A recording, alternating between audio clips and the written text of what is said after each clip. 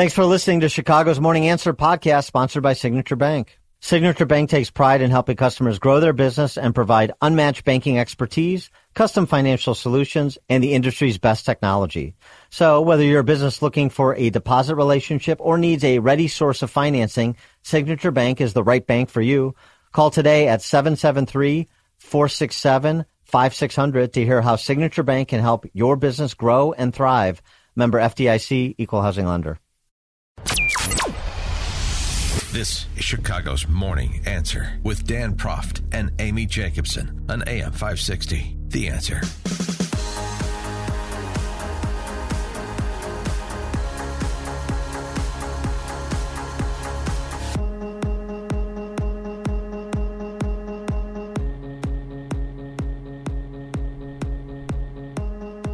Top of the morning, Dan and Amy. We talked about it a bit on Friday, the conclusion of the veto session of the Illinois State Legislature, the General Assembly, left us with some modifications to the Pritzker Purge Law, the so-called Safety Act.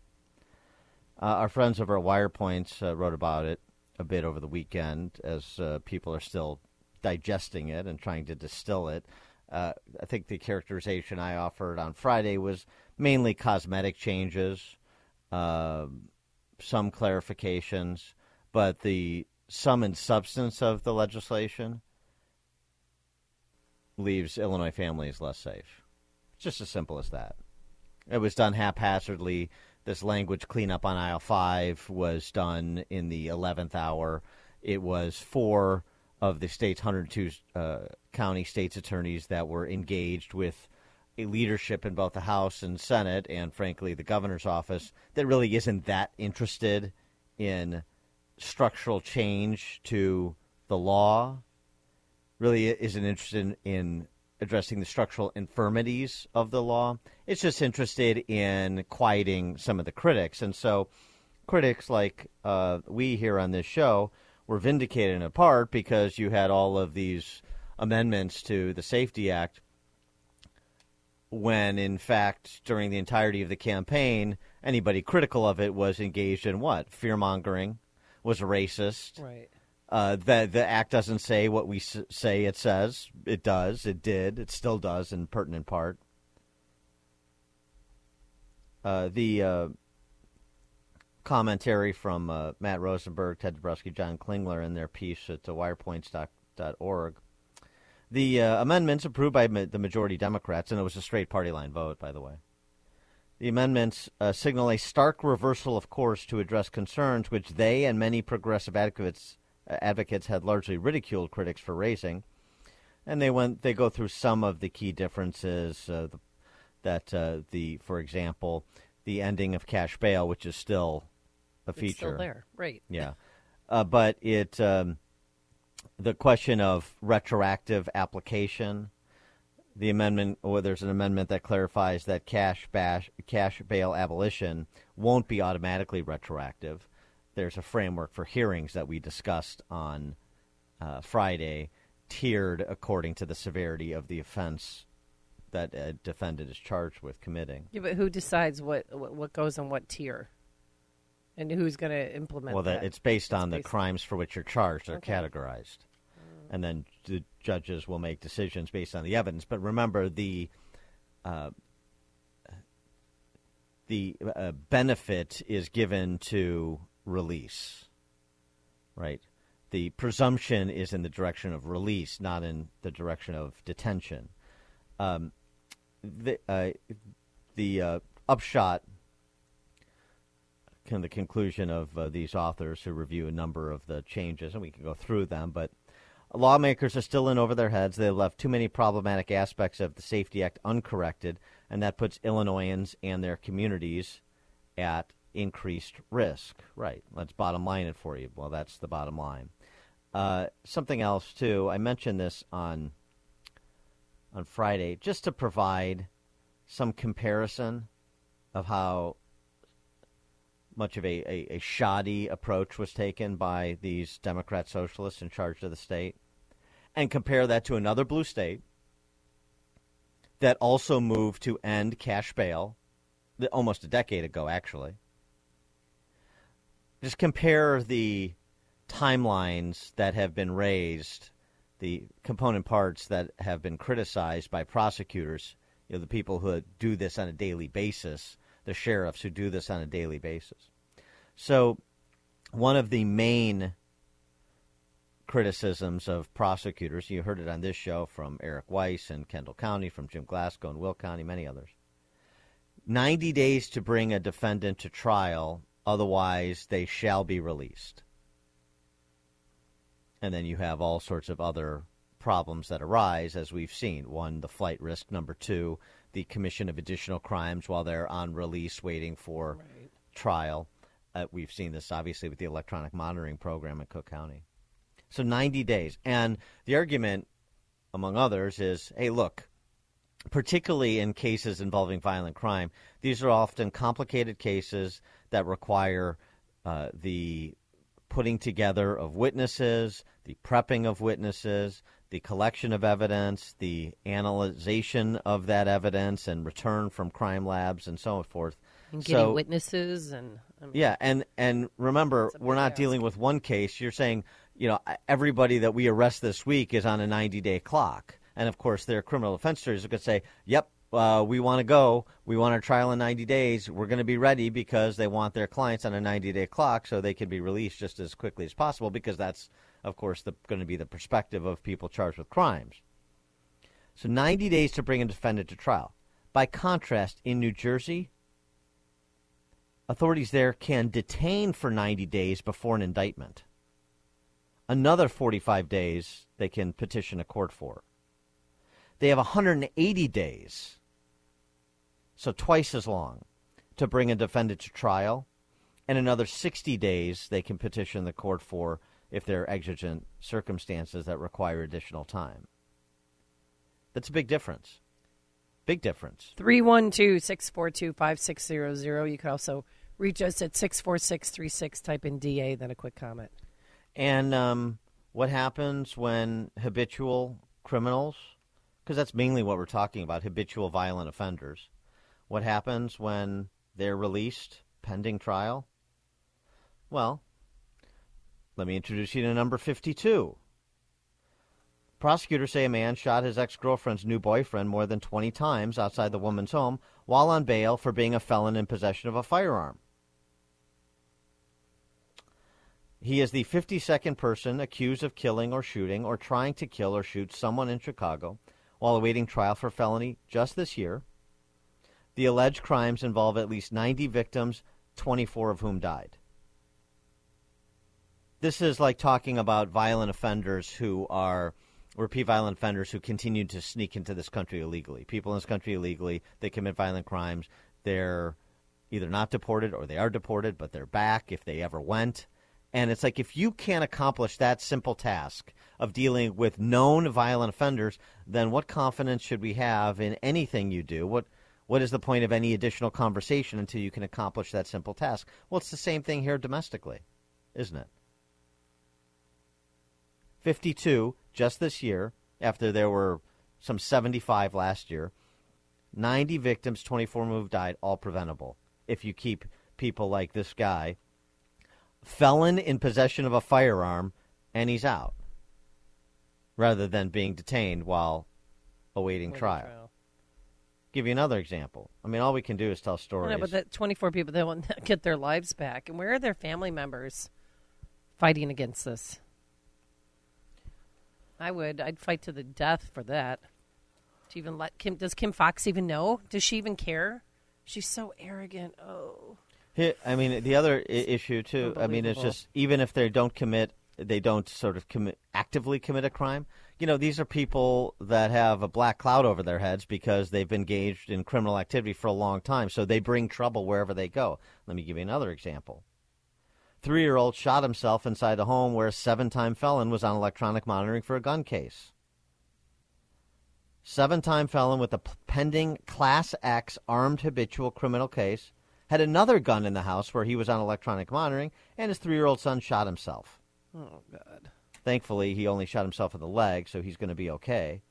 Then, now, this guy, 7-time felon, pending Class X armed habitual criminal case, now he's being ordered held without bail. Oh, Now it he's took being that many detained. times in order for it to happen. When he had weapons in his house in the first place, he shouldn't even be in his house in the first place. Well, right. And so, again, I can't stress it enough, and we'll continue to talk about it, and if this law, the Safety Act, is not enjoined by a Kankakee court, and that upheld, I'm sure, on appeals, if that's what transpires, we will be talking about cases like these, in the suburbs. And we will be hearing screeching from suburban peahats about what has come to pass in the suburbs. You heard it here first. We've been telegraphing this the entirety of this year, actually a year and a half, since this was passed by the General Assembly and signed by Governor Pritzker. And you see what happens on a daily basis in Chicago and Cook County. You know the posture of Preckwinkle, Lightfoot, Fox, and Evans. So I hope you're paying attention. I hope you're telling other people to pay attention to this case that's pending in Kankakee County.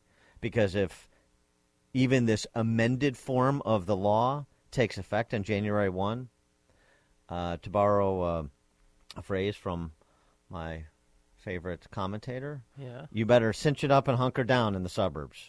It's what Chicago is talking about. It's Chicago's Morning Answer with Dan and Amy on AM 560. The Answer.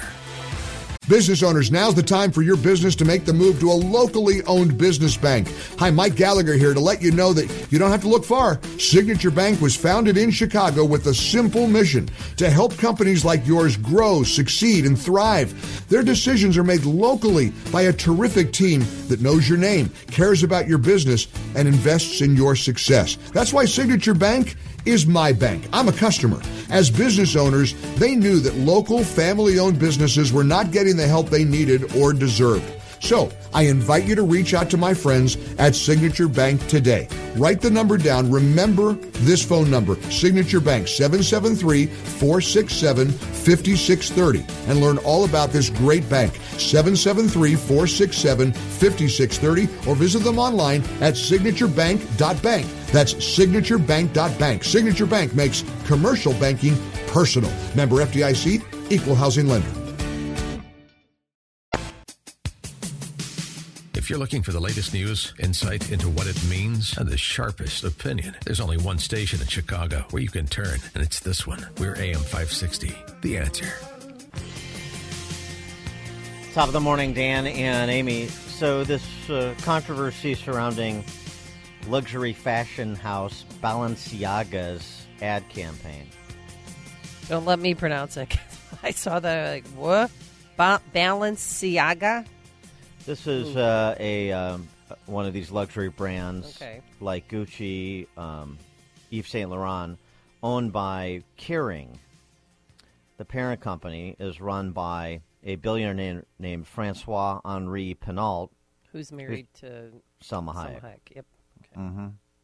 So the ad campaign featured young girls holding teddy bears, wearing bondage gear, and standing on top of court papers from a landmark Supreme Court case that focused on child porn. And when I say young girls, I mean like pre-adolescent girls. Well, toddlers. They look like toddlers. Wearing bondage gear. Yeah, it's gross. Holding teddy bear purses with bondage gear on. The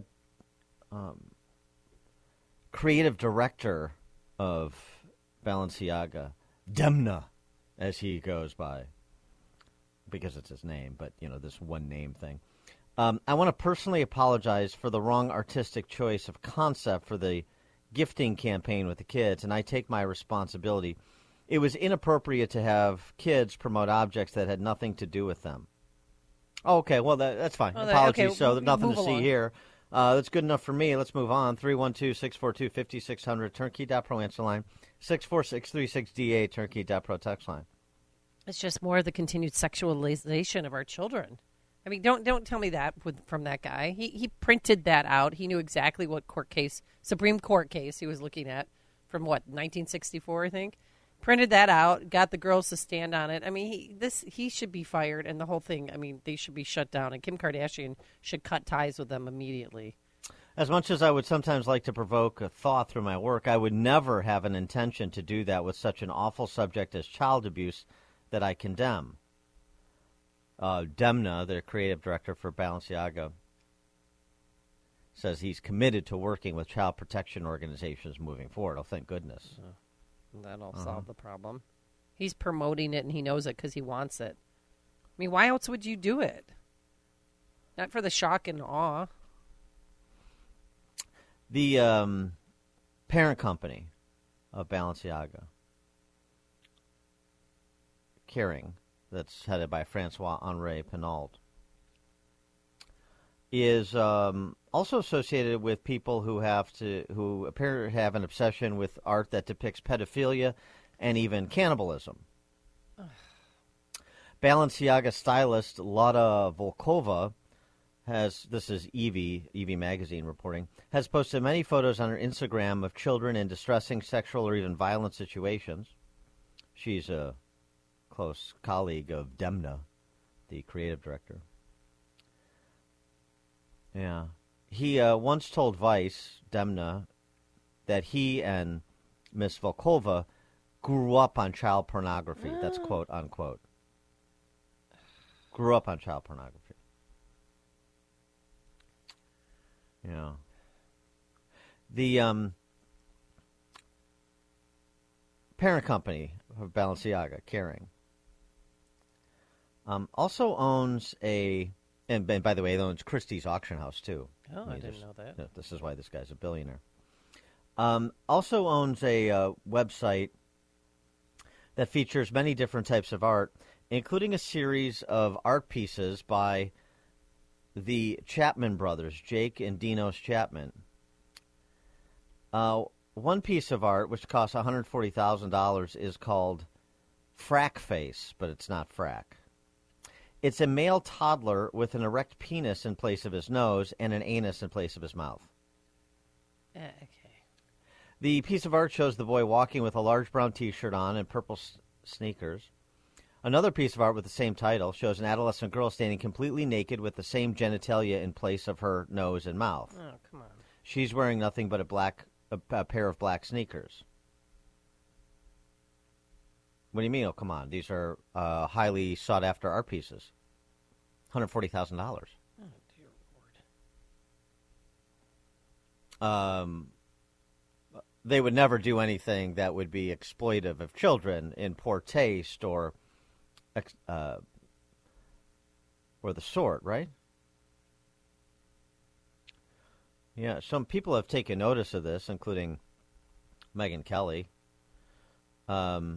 She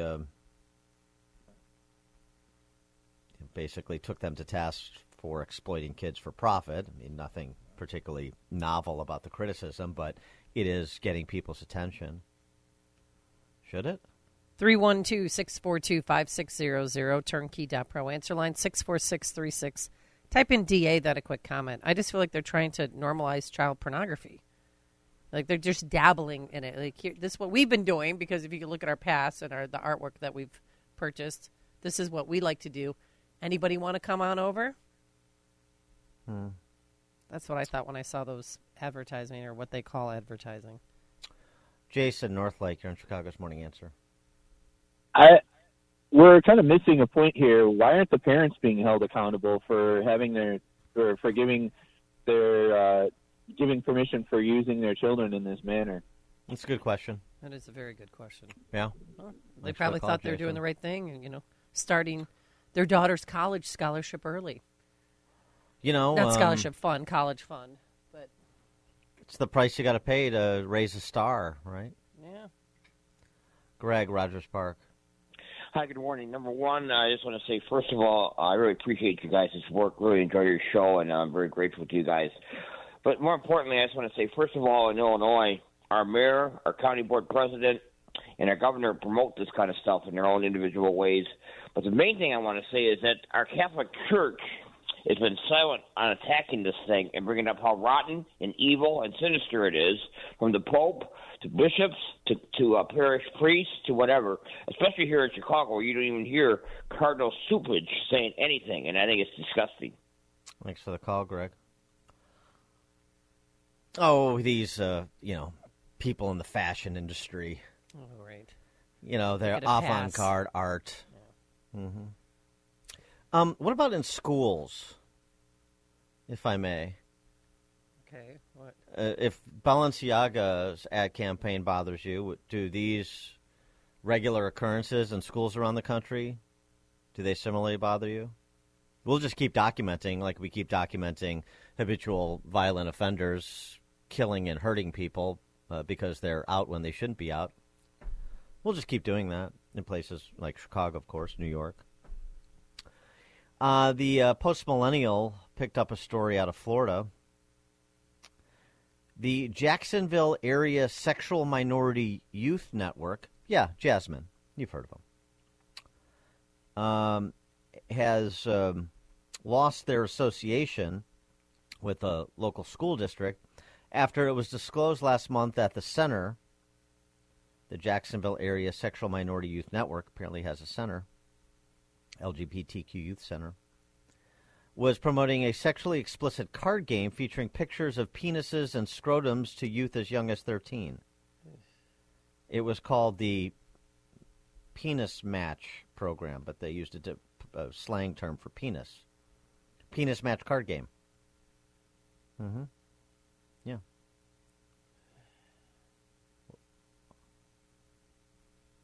What do you think? Oh, the superintendent. She's aghast. We have a responsibility to protect our school communities against the appearance of impropriety and apparent inappropriate conduct. The district simply cannot partner with the organization given their use of the program materials that the district believes to be inappropriate for the use of children. Gosh, couldn't see that coming. There's pictures that have been posted online of the card game. It's fun. There's pictures of different sorts of male genitalia, styles, if you will. One is called a Dick Cheney. Oh, boy. Hole in One. Oh, God. Steve, Turtle. Mm-hmm. And then it's a fun card game for the kids.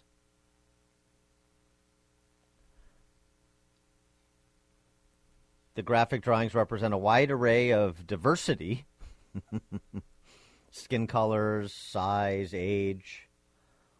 Mm-hmm. One called Ungard shows two erect penises touching each other. Oh. You enjoying this breakfast talk? No, it's making me squirm. Another called Peekaboo features a limp, uncircumcised penis. Okay. This is great for the kids. For the kids? Yeah. Right? Maybe they'll grow up to be creative directors for Balenciaga. California teacher, that's on one coast, Florida. California teacher who outraged parents with BDSM materials claims it helped kids' identity development. BDSM. Wait, everybody's up in arms about Balenciaga. How about San Juan Hills High?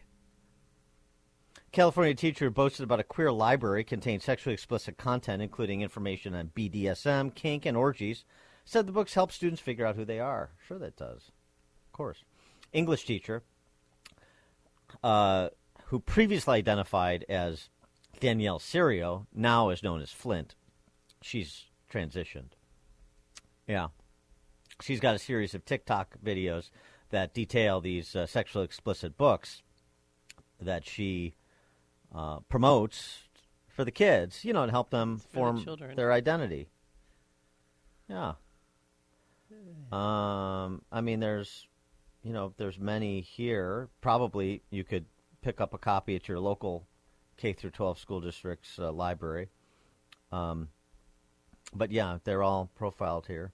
For example, The Book is Gay, it's an actual book title, discusses the casual hookup site Grindr and includes detailed information on how to have anal and girl-on-girl sex. Ew. To help people find their identities, help kids develop their identities. You know what I mean?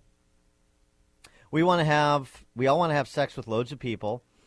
The prostate gland feels amazing when massaged. Lots of men, gay or straight, like how this feels, according to This Book is Gay. Let's talk about dildos. Ew. I think a lot of people assume that where there is no penis, a desperate sexual void is created out of which something shaped must ultimately slot in order to satisfy. And so on and so on. But then you get into strap-ons and other things that help kids to develop their identity. It's educational. Get into, opportunities to enjoy the larger culture when you're out of school. Saunas or bathhouses are dotted all over the country. They're perfectly legal. People, many saunas run lesbian nights, pay some money to enter, and then have a bit of sauna and some random sex. Again, this is fine as long as you're safe. Right. Right. Helping kids to develop their identity, don't you see? Why?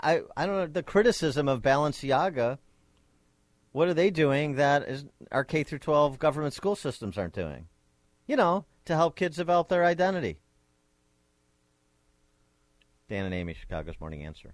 This is the morning show more Chicago radio listeners are choosing. This is Chicago's Morning Answer on AM 560. The Answer. Business owners, now's the time for your business to make the move to a locally owned business bank. Hi, Mike Gallagher here to let you know that you don't have to look far. Signature Bank was founded in Chicago with a simple mission to help companies like yours grow, succeed, and thrive. Their decisions are made locally by a terrific team that knows your name, cares about your business, and invests in your success. That's why Signature Bank is my bank. I'm a customer. As business owners, they knew that local family-owned businesses were not getting the help they needed or deserved. So I invite you to reach out to my friends at Signature Bank today. Write the number down. Remember this phone number, Signature Bank, 773-467-5630, and learn all about this great bank, 773-467-5630, or visit them online at signaturebank.bank. That's signaturebank.bank. Signature Bank makes commercial banking personal. Member FDIC, equal housing lender. This is Chicago's Morning Answer with Dan Proft and Amy Jacobson on AM 560. The Answer.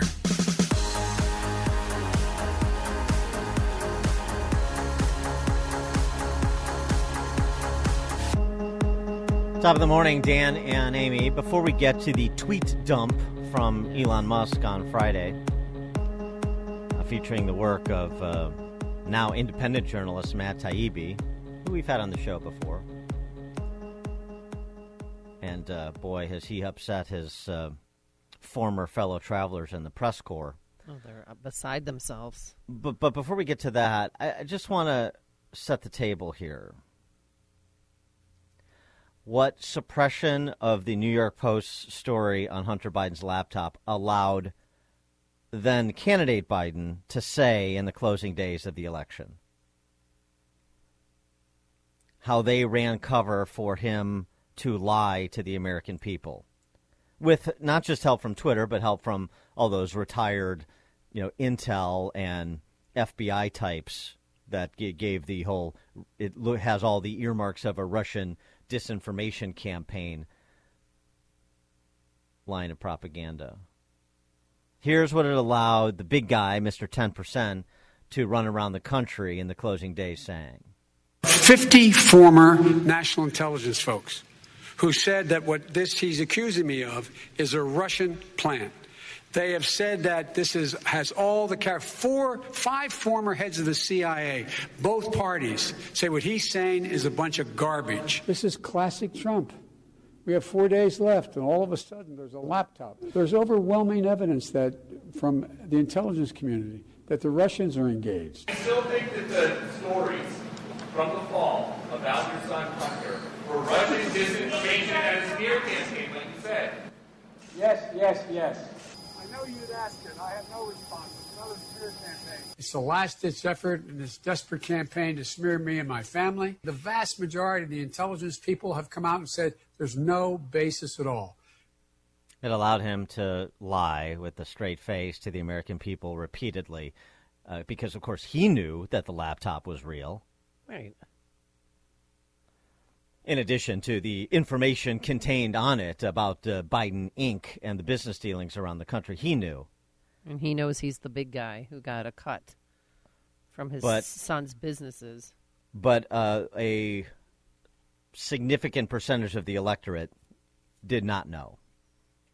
And the combination of the deep state actors, and I don't know that you can call them anything else at this point, and social media, where people get so much of their information, in addition to the D.C. press corps dutifully going along with the blockade and pretending that the laptop was a Russian disinformation campaign, ensured that a lot of people didn't hear about this. And as we remember from exit polling, it would have made a difference in the election. Perhaps would have changed the outcome. So Matt Taibbi's Twitter thread here, he starts with sort of a description of what Twitter started out as from his perspective, and then gets into this particular instance.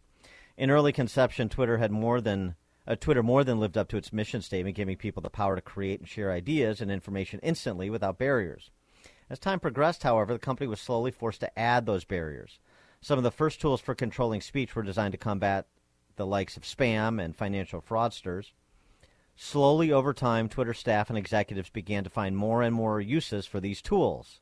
Outsiders began petitioning the company to manipulate speech as well, first a little, then more often, then constantly. By 2020, requests from connected actors to delete tweets were routine. One executive would write to another, "More to review from the Biden team," quote unquote. The reply would come back, "Handled," quote. And he's got screenshots. Taibbi was able to obtain many, many documents, internal documents from Twitter through whoever his sources are. He goes on, celebrities and unknowns alike could be removed or reviewed at the behest of a political party. The system wasn't balanced. It was based on contacts. Because Twitter was and is overwhelmingly staffed by people of one political orientation, there were more channels, more ways to complain open to the left than the right. A White House spokesman, Kayleigh McEnany, was locked out of her account for tweeting about the story, prompting a furious letter from Trump campaign staffer Mike Hahn, who said at least pretend to care for the next 20 days. And he just goes on in that direction. And what we find, just to quickly summarize and then take some commentary on this, is, as Jonathan Turley writes over at The Hill, George Washington law professor, the Twitter documents confirm the worst expectations and also feature many of the usual suspects. The documents do not show a clear role or knowledge by former Twitter CEO Jack Dorsey, but its censor-in-chief appears to be Vijaya Gadde, the former chief legal officer, and this one in particular, James Baker, the former FBI general counsel involved in the Bureau's Russian collusion investigation, became Twitter's deputy general counsel when he left the FBI. Oh, there you go. And he is the one that gave essentially the green light to spike the Hunter Biden story by saying caution is appropriate here. Even as there were some executives that expressed unease with censoring the story. Former Global Communications VP Brandon Borman, who asked, quote, "Can we truthfully claim that this is part of the policy," unquote, with respect to hacked materials, which was their cover story. Baker comes across, as Turley describes, as someone who sees a Russian in every Rorschach ink plot. There was no evidence the post-Hunter Biden material was hacked, none, yet Baker found the basis for a reasonable assumption that Russian or hackers were behind it. Many people recognize the decision for what it was. Former Twitter employee told Matt Taibbi, hacking was the excuse, but within a few hours, pretty much everyone realized that wasn't going to hold. And they did it anyway. Yeah. And on, what was the date? October 14th, 2020, New York Post published the Biden secret emails and exposed the contents of Hunter Biden's abandoned laptop. And guess what? Boom, they were taken off Twitter. The New York Post was. And now, fast forward 2 years, and as Elon Musk pointed out, in response to, actually Clay Travis pointing out, the New York Times had not covered any of the documents that were dumped and Twitter threads that were dumped on Friday. Elon Musk saying, well, right, of course they haven't, because the New York Times has become nothing but a lobbying shop for the left. Yeah. But do you really Right. think that if this was, presented on social media at the time, that Trump would have won the election? That's not what I said. No, I'm asking you. I said, well, what I think is what we know, which is based on exit polling for the wide swath of the American electorate that did not know about this story, which was about 2/3, that according to people who, completed a survey, it would have impacted their vote. It's almost impossible to know whether it would have changed the election. But when you're talking about, I don't know, a few tens of thousands of votes spread across a few states, is it possible a story as explosive as this that implicates the big guy could have given some people pause to go with Joe Biden as just Hillary Clinton and Clinton Inc. redux? Maybe. I don't know. But it should have been out there. That's the key point. Whether it would have changed the outcome or not, the point is, giving people information so they can make an informed choice. I thought that was the point of the media. That's what they tell us the point is. Except when it's information that runs counter to the interests of their chosen candidates, is what we understand to be actually true these days, right? And then Trump's reaction to it overshadowed this amazing document dump by Twitter. Didn't overshadow it to me. It overshadowed it because it gave the D.C. press corps something to hang on to in the Sunday talkies to focus on rather than the sum and substance of what they did in 2020 and what we know from these internal documents, confirming a lot of what we suspected to begin with. But Trump can't help himself, and he needs to, rather than just even sort of order some, like, this is what I was talking about and leave it there, he has to go over the top and, and ramble on about being installed as the president or some such thing. He's the rightful winner and the Constitution should be terminated. It's just unhelpful. It's unfortunately, he just cannot, maybe this helps him. I don't know because I thought a lot of his antics wouldn't help him when he was first a candidate in 2016, and it turned out that people didn't mind and they looked past that. So maybe the case is still applicable here. I don't know, but I don't think it helps him. When you have so many people, particularly from even the center left, doing your work for you against the left, maybe you should just take a time out and let them dominate the conversation for your benefit. Right. It's a skill to know when to stay silent, and he just can't manage that. He can't do it.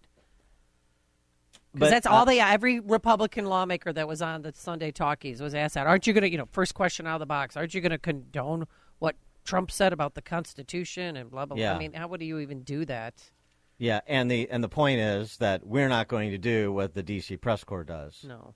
So I'll ask, and every leftist should be asked, what about what Twitter, the Biden campaign, the D.C. press corps, what about what they did in 2020? What about what we now, the intel community, what about what they did? What do you have to say about that? What about what we know now from these internal documents at Twitter?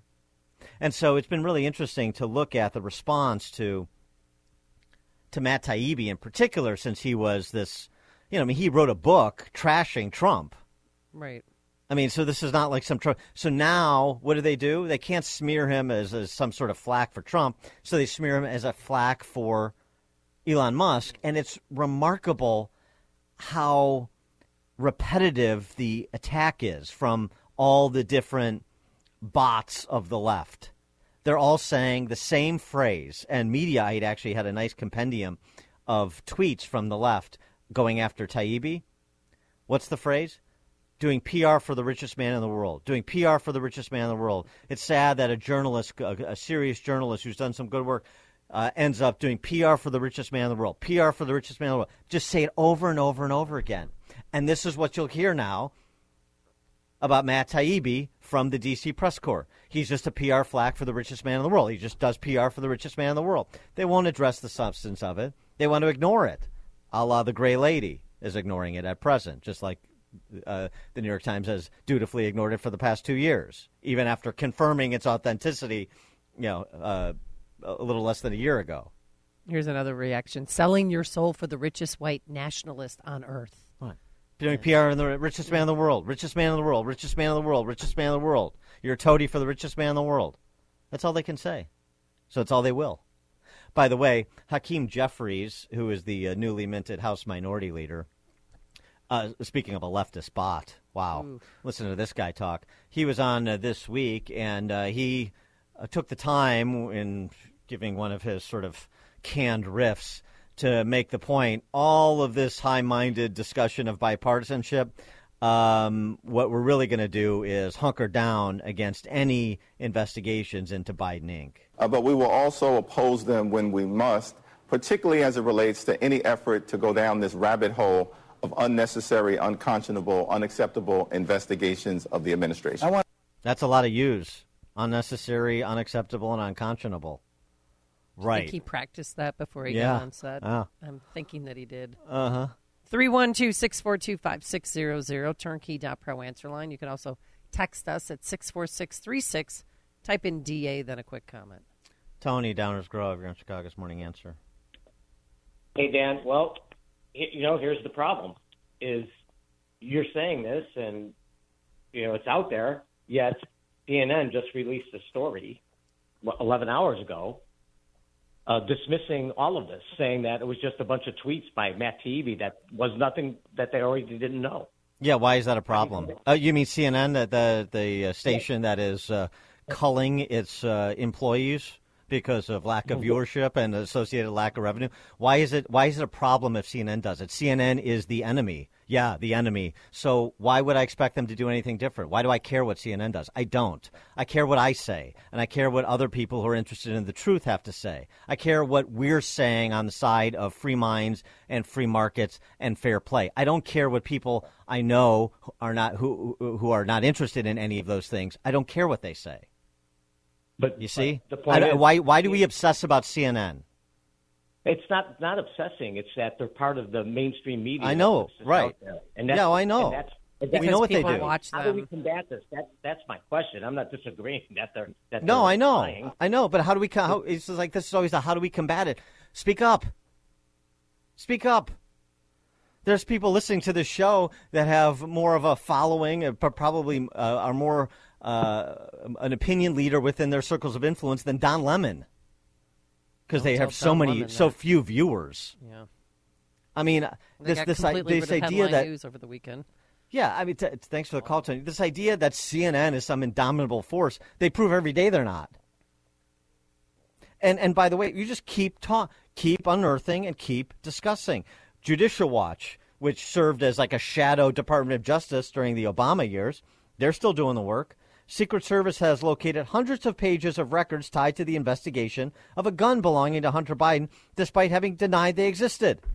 This Judicial Watch got these documents at the end of last week. This on the gun case.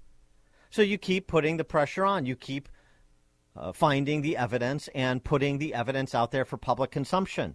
And if somebody runs interference, then you highlight the person running interference and perhaps explain why they might be running that interference, as we're now finding out all these things about Twitter. And isn't it interesting?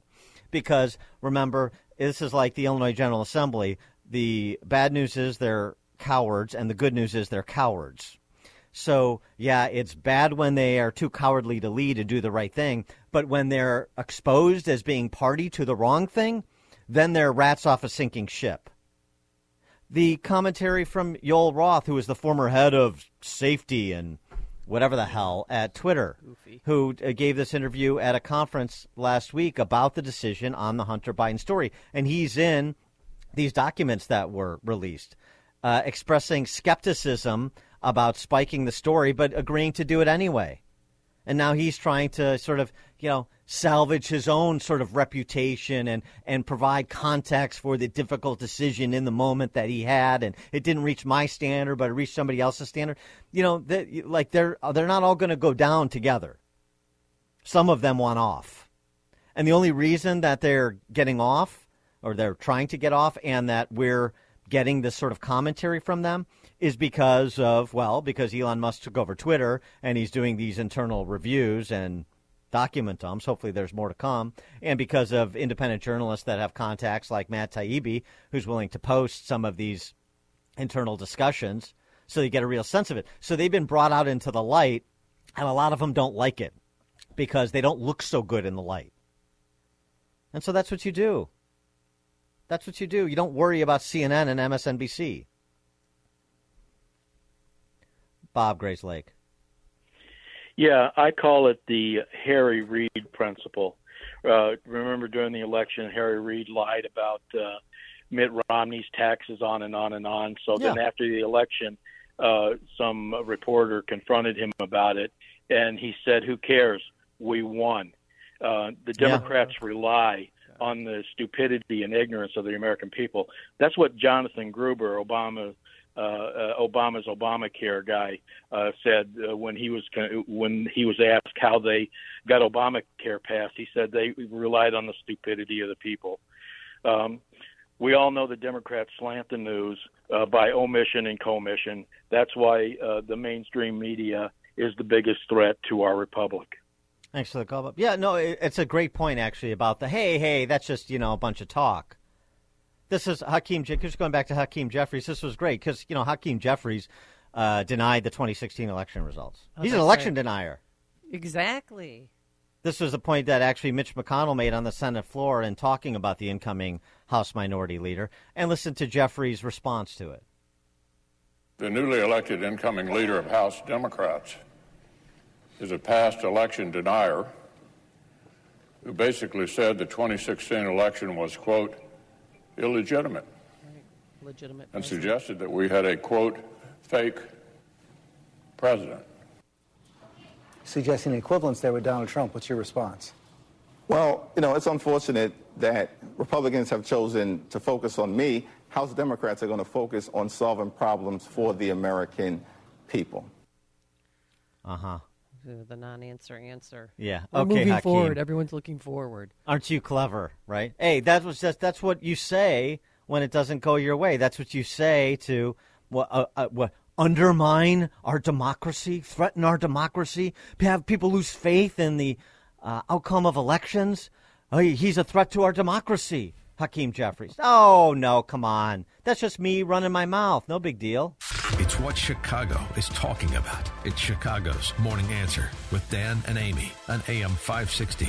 The Answer. If you're looking for the latest news, insight into what it means, and the sharpest opinion, there's only one station in Chicago where you can turn, and it's this one. We're AM 560. The Answer. Top of the morning, Dan and Amy talking about the Twitter doc dump on Friday, detailing the decisions that led up to the suppression of the Hunter Biden laptop story before the 2020 election. Both Elon Musk and Matt Taibbi providing useful information to confirm a lot of what we knew or suspected was true, but confirming what's suspected is a useful exercise, knowing as opposed to just surmising. Matt Taibbi's been busy. He also participated in a debate in Toronto last week. He and Douglas Murray versus Michelle Goldberg from the New York Times and Malcolm Gladwell from the New Yorker. Malcolm Gladwell of, Tipping Point and other such books as well.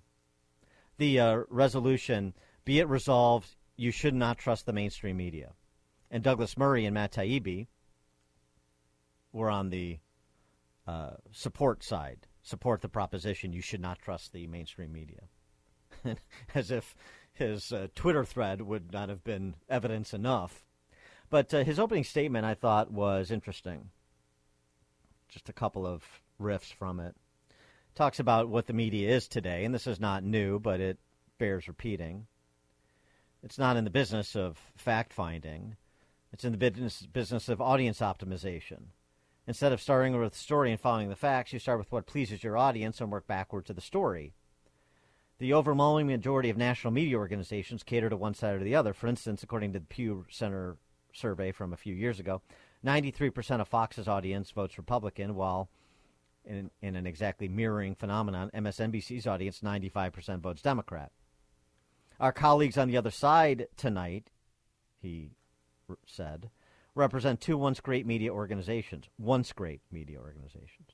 Michelle Goldberg, the Pew survey says the audience for your New York Times is now 91% comprised of Democrats.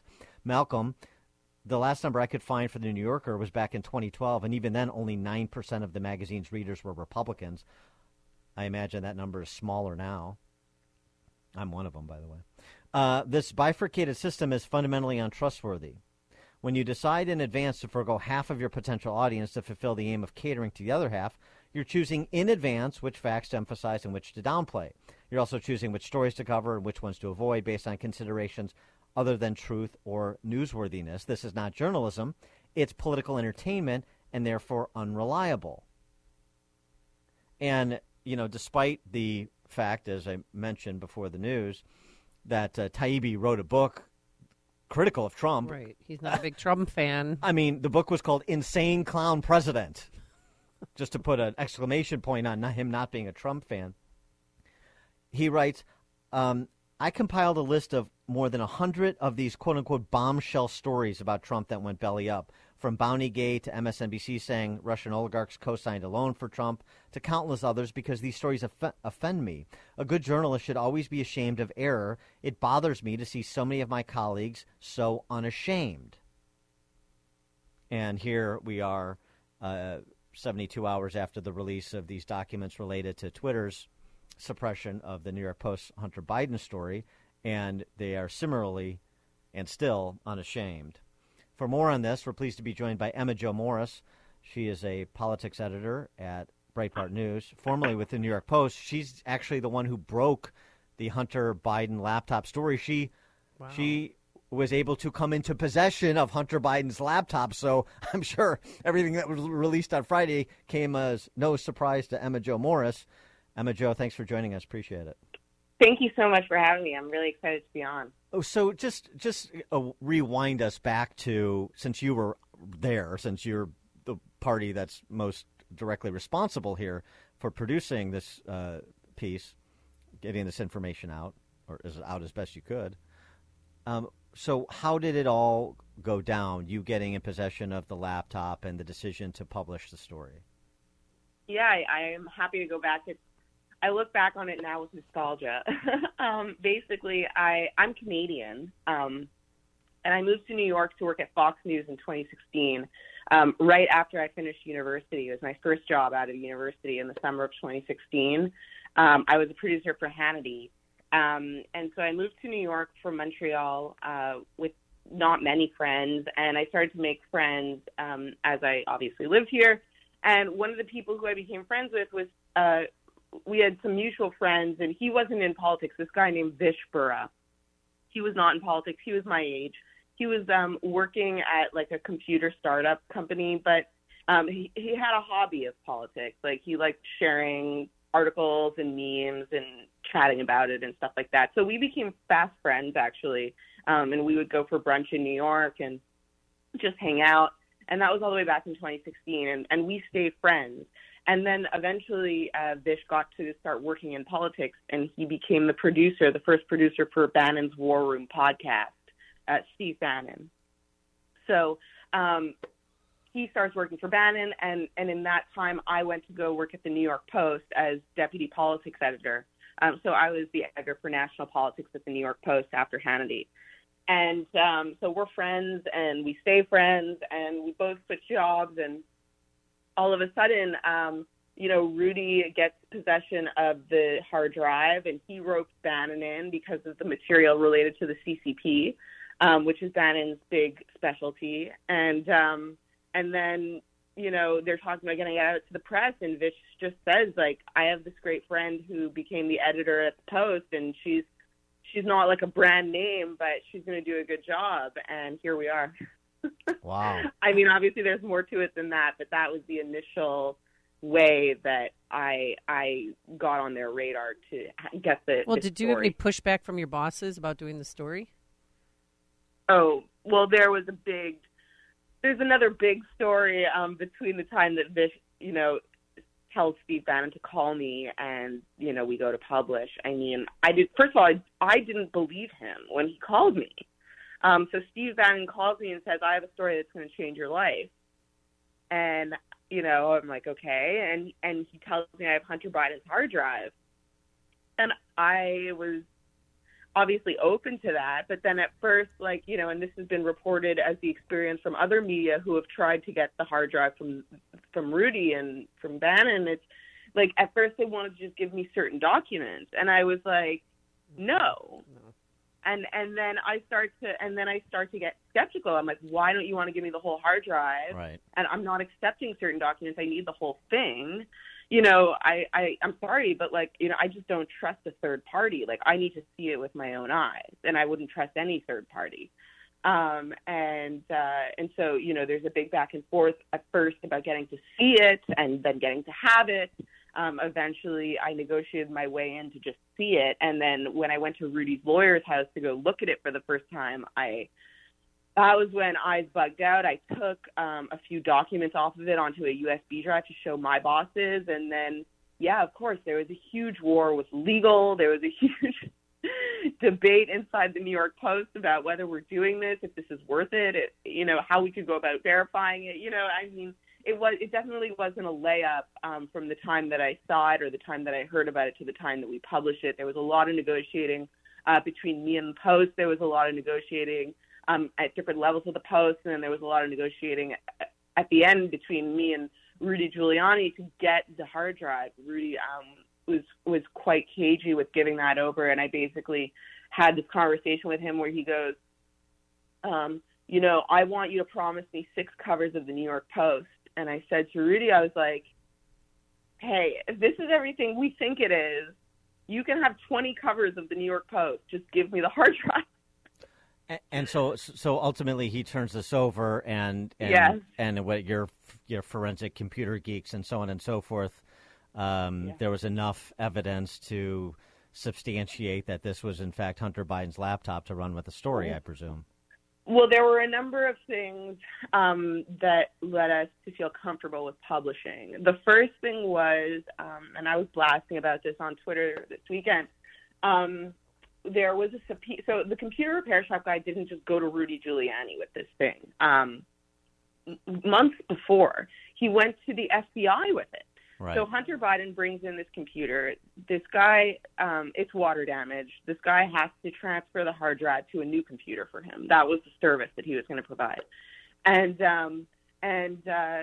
he's going through this computer to transfer the materials, and he realizes that it's like chock full of illegal activity, or what he thinks could be illegal. So he calls Hunter and says, your service is done. Hunter doesn't answer, never picks it up. 90 days lapses, which is the standard amount of time that if a product isn't paid for and picked up, that it becomes the possession of the repair shop. So 90 days lapses, and the computer repair shop guy calls the FBI and says, hey, I have Hunter Biden's computer. I want you to have this because I'm freaked out. So the FBI comes and takes it and gives him a subpoena to say, a subpoena isn't only a forceful request for something. It also serves as like a receipt. Right. Like if the FBI takes something, they give you a subpoena in return for it. So we published the subpoena that the computer repair shop guy got. And that was one thing that made us believe that this was real. Another thing that made us believe that this was real was, obviously at News Corp, we had our people look at it, and they had their own criteria for gauging what they thought of it. And then on top of that, we called recipients of these emails and said, hi, does this sound familiar? And read it to them. And were at least some of the recipients of those emails, they were comfortable enough to say, yeah, that's an email I received from Hunter Biden? Yeah, you got a lot of clicks, Yeah, sure. But, we had a few. Yeah. Well, what do you think was One of them was Tony Bobulinski. Oh, yeah. Well, what was the most damaging thing that you think that you uncovered on Hunter Biden's laptop?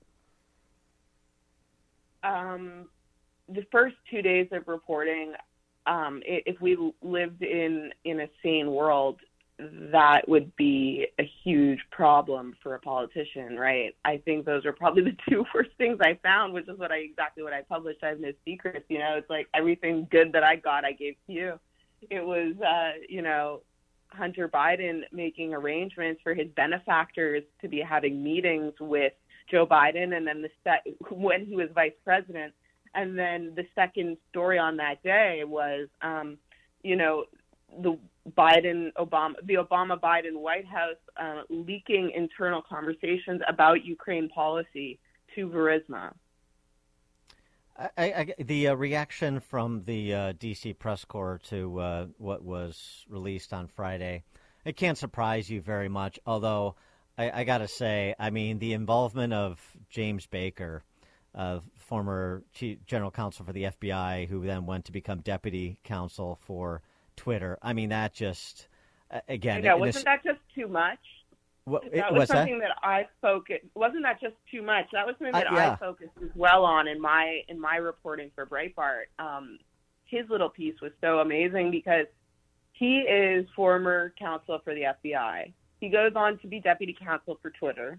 This guy is not unfamiliar with a subpoena, and he is talking to them about how they're not sure about whether they should call this a hack and dump or whatever the term that they have is. And I'm sitting there screaming at my computer at Matt Taibbi's thread saying, I gave you the subpoena in the first story. Right. Yeah, but here's the thing about... have an eye for a federal subpoena and maybe, in that case, which is customary for Twitter, and Matt Taibbi reported this as well, that Twitter called federal law enforcement to say, hey, does this check out? Hey, do you know about this? Hey, can you look at this? That's normal behavior for Twitter. So when they see a federal subpoena in the first story, which I had published, I just told you about that, wouldn't they say, maybe let's, before we go censor this, take 5 seconds and call the FBI? Well, right. But it's, this is where, hey, go talk to the lawyers and get them to give us cover for what we want to do. So this is like, well, exactly. Caution is warranted. You don't have to take a position, but just say caution is warranted so we have cover to suppress. Exactly. Well, that's what this was. But it was, especially by James Baker, willful ignorance in order to censor. Well, the other thing about that too, and I think this was Miranda Devine's reporting at the Post. This in the run up to the November 2020 election, you had FBI regularly weekly meetings with Twitter people and telling them that this was going to happen, essentially, and so be ready for it because this is, as you said, this is going to be a hack and dump. We have good information that a hack and dump is coming, and it may be related to Hunter Biden and so on and so forth. So they're setting them up, Twitter, the entire time to say, oh, this is a Russian disinformation campaign, and so when it comes out, if and when it comes out, make sure you spike it. Well, right. And that's the thing, and that's what I'm waiting for. There's a second dump apparently coming by Barry White in, I don't know, Elon Musk apparently gave her the documents on Saturday. I would expect it today or tomorrow, but there is apparently more coming on this, and that's what I'm waiting for. I'm waiting for the meetings with the intelligence community, which we know happened. We know through Miranda's reporting, that's right, that what she was reporting on was testimony by Yoel Roth, who is the big guy for trust and safety at Twitter. She was also reporting on the testimony given to attorneys general from Missouri and Louisiana, if I'm not mistaken, on their case in big tech, and also based on what we know from Mark Zuckerberg, who said on the Joe Rogan Experience about a month ago that he casually mentions, I was having meetings with the intelligence community and with the FBI.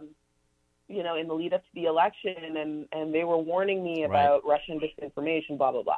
Right. So we know that these meetings are going on. All we need is the receipts. And that seems to be a lot of what's going on right now. It's like, it's been so much time since this event actually happened 2 years ago that we have been able to basically piece together, some semblance of what happened, and what these documents are that Elon Musk are revealing is just color and a firm like a firm story as to what happened. And is this is it your understanding? Is this all Elon Musk just releasing these documents through people like Barry Weiss and Matt Taibbi, or is this also like Taibbi having his own internal sources that were leaking information to him?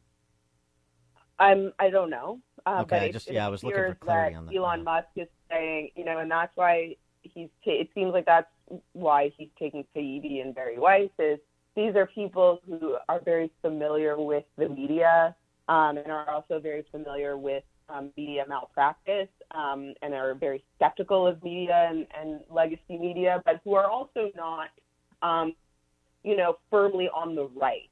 Right, I think that these are journalists that appear to me like Elon Musk is making his best effort to really have this be interpreted as credible by everybody possible. Anybody who is going to be open to this information, even remotely. She is Emma Jo Morris, politics editor at Breitbart News, formerly with the New York Post, as we were discussing. Emma Jo Morris, thanks for joining us again. Appreciate it. Yeah, absolutely. Thank you so much. It was such a pleasure. Thank you. And she joined us on our turnkey.pro answer line. It's what Chicago is talking about. It's Chicago's Morning Answer with Dan and Amy on AM 560. The Answer. This is Chicago's Morning Answer with Dan Proft and Amy Jacobson on AM 560. The Answer.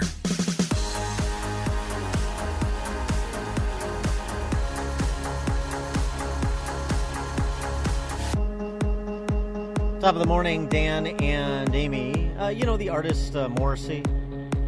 You may remember him from such bands as the Smiths in the 80s, if you were a little alternative-y. Yes. So, he's had a long and storied music career, mainly across the pond. He's British.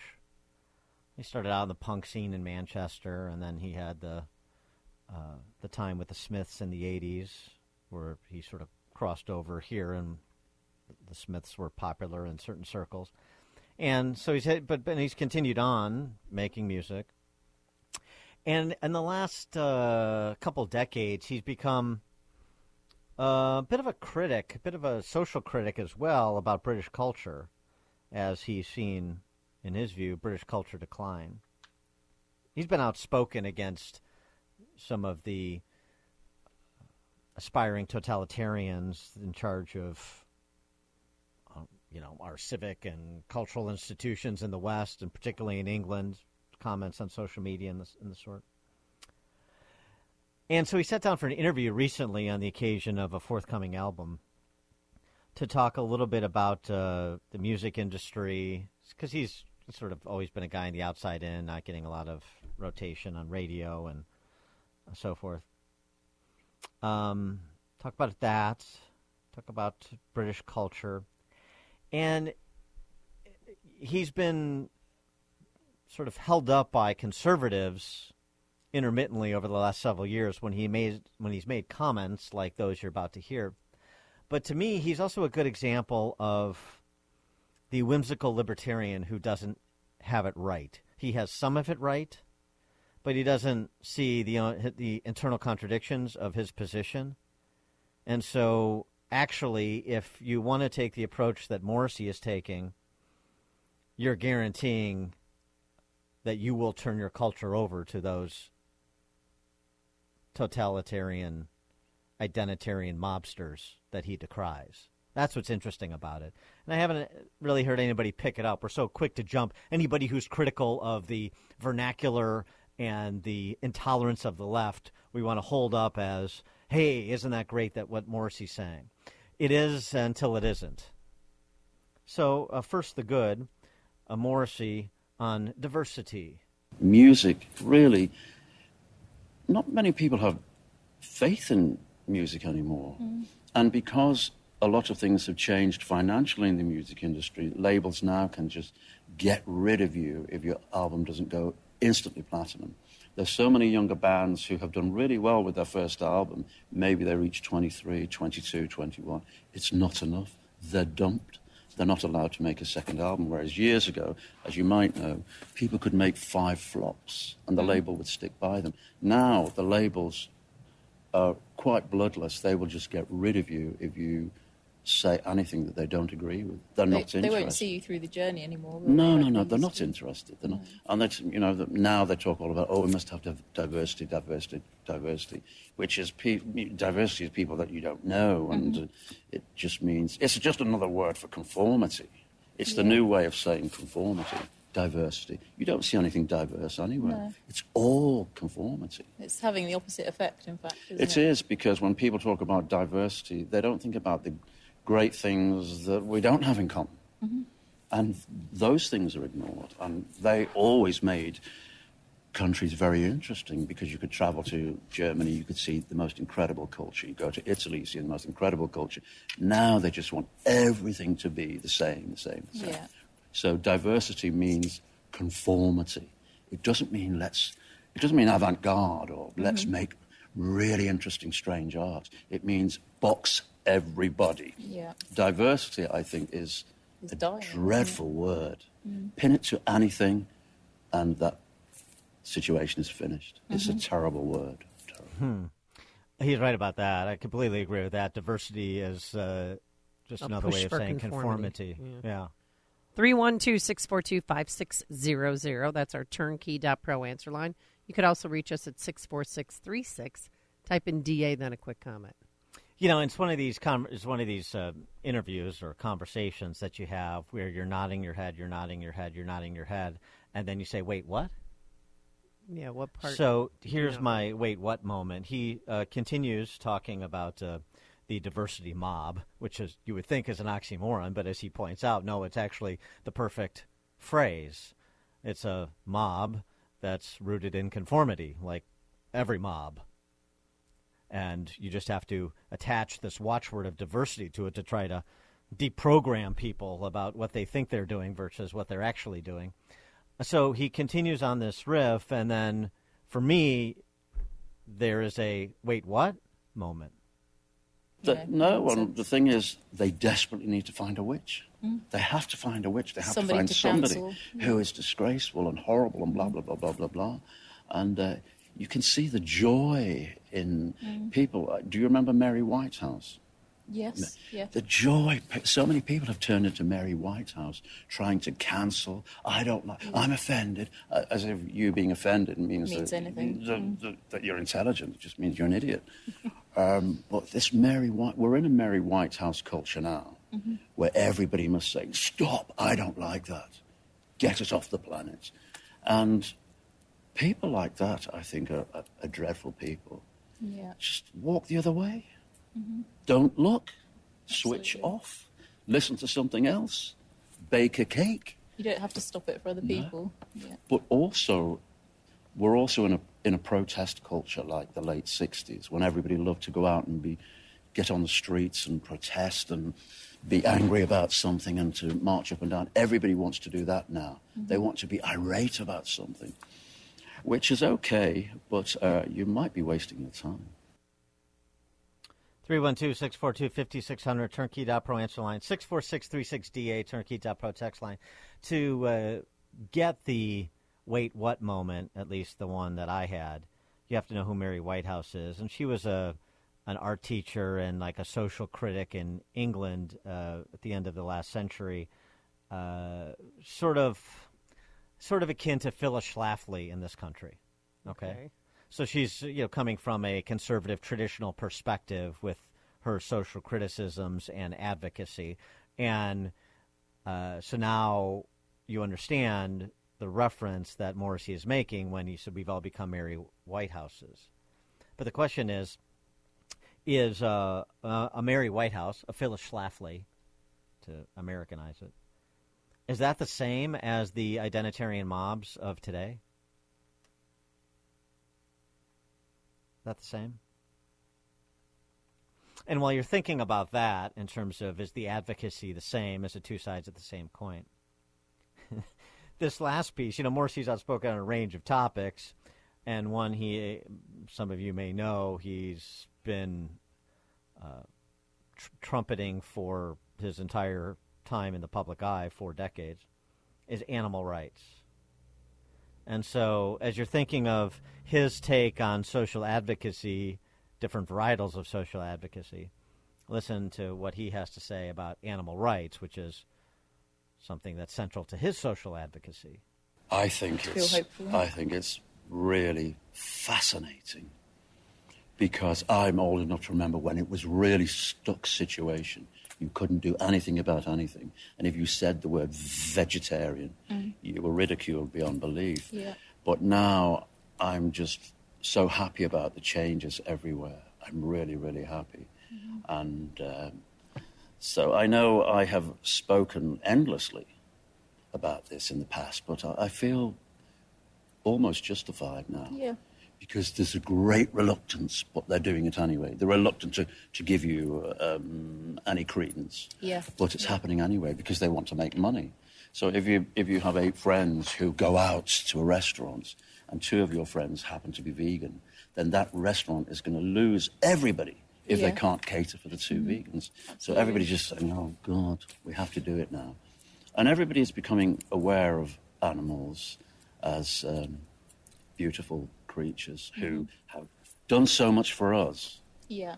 They've done so much for us. Give them a rest. Instead of taking Leave and them taking. alone. Yeah. They've done so much for the human race, and they should be rewarded now, and they should be allowed to live, I think. I mean, I don't want to laugh at his advocacy for animal rights, but it's just give them a rest, break. leave them alone. Don't eat meat. Yeah, I get it. Okay, it's just a sort of a funny way to say it, but yeah. So now factor that in. I don't. You know, here's my take on it. I'll just give you my take. Okay. So he decries the ongoing degradation of British culture, but he characterizes the 21st century witch hunters, and he's right, they are looking for witches, these identitarian mobsters. He characterizes them as modern-day Mary Whitehouses or Phyllis Schlafly's. So in doing so, he conflates statists like these identitarian mobsters with conservative social critics like Phyllis Schlafly, who sought to prevent the government from imposing views destructive of societal norms.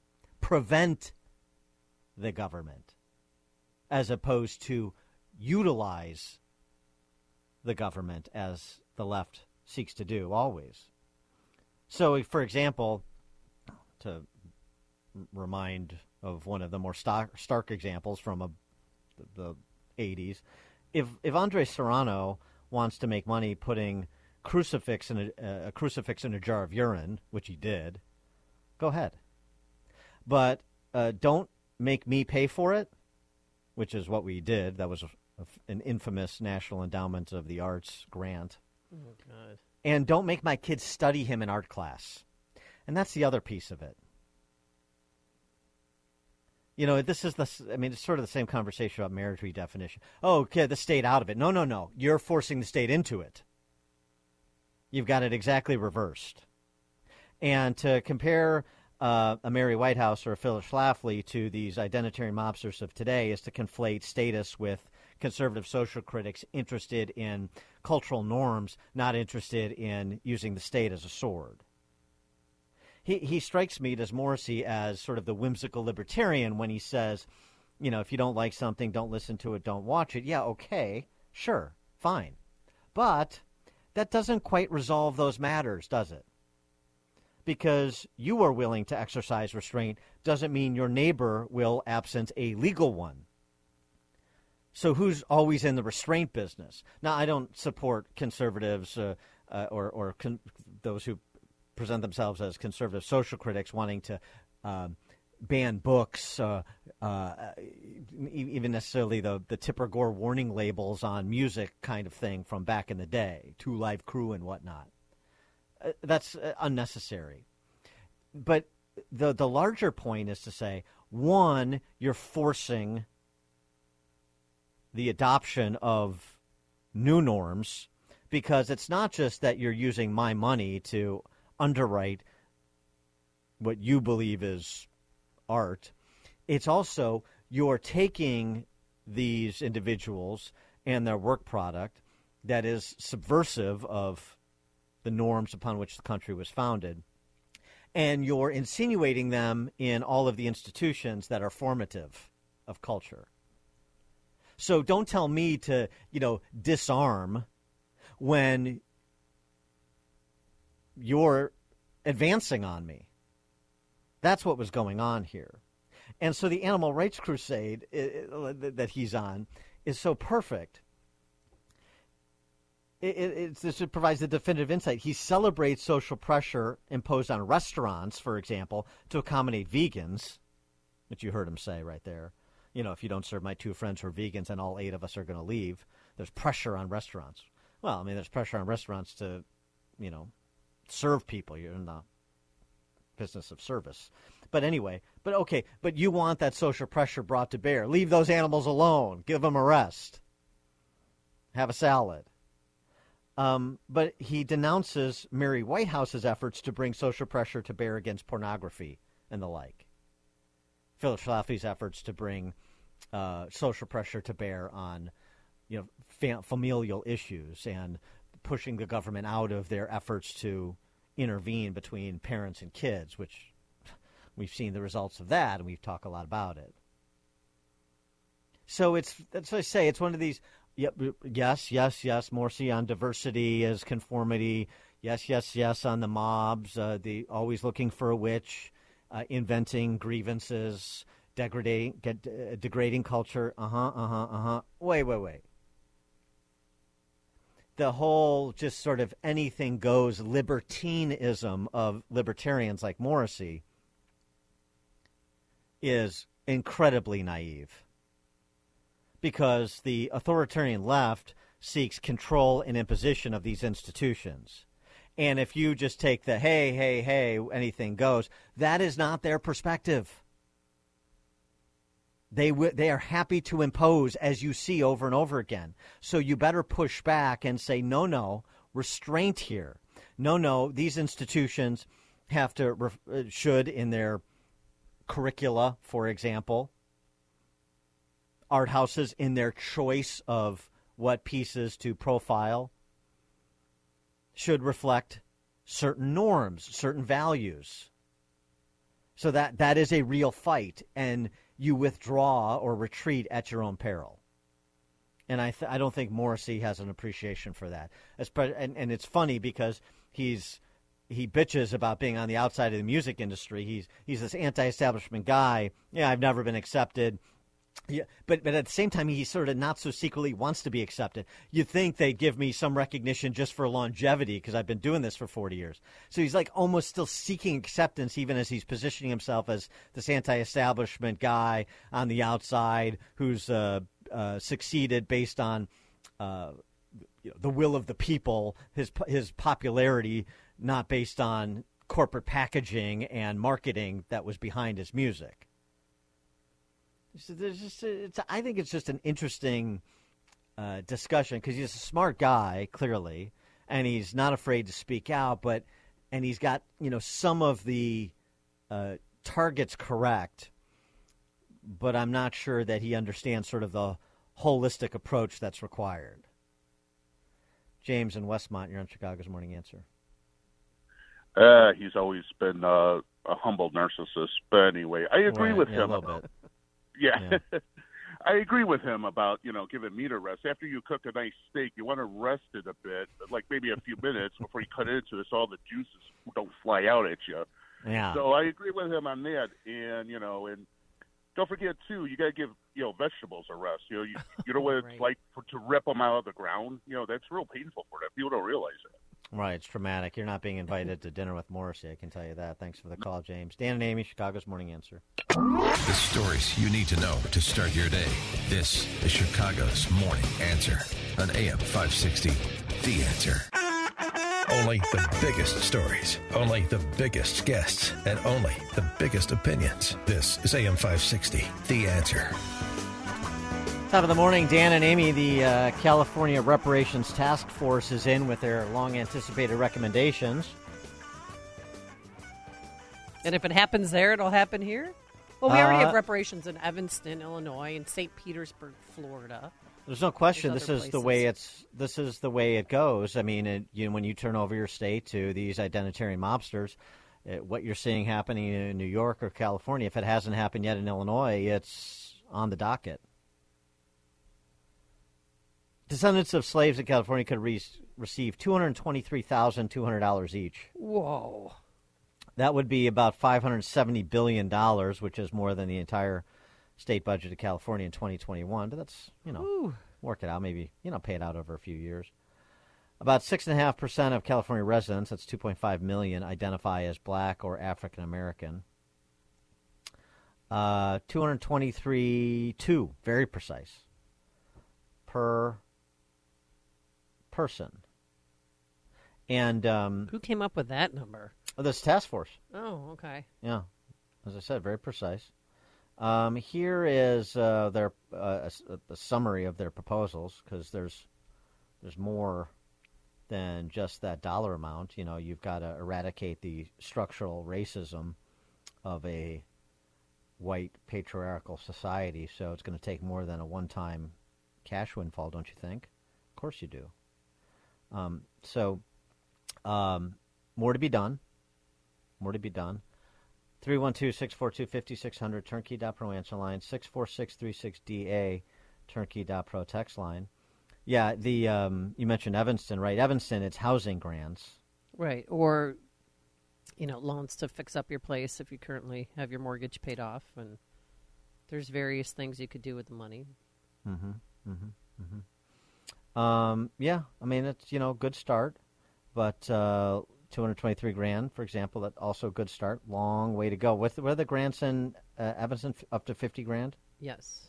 Yeah. Okay. And then they had a panel, and I watched, the local news story on it. People presented their cases before the city council, and then they decided which 5 people to start with will get the money first. Yeah. Proposals in California that hopefully, of course, will be coming to Illinois post-haste.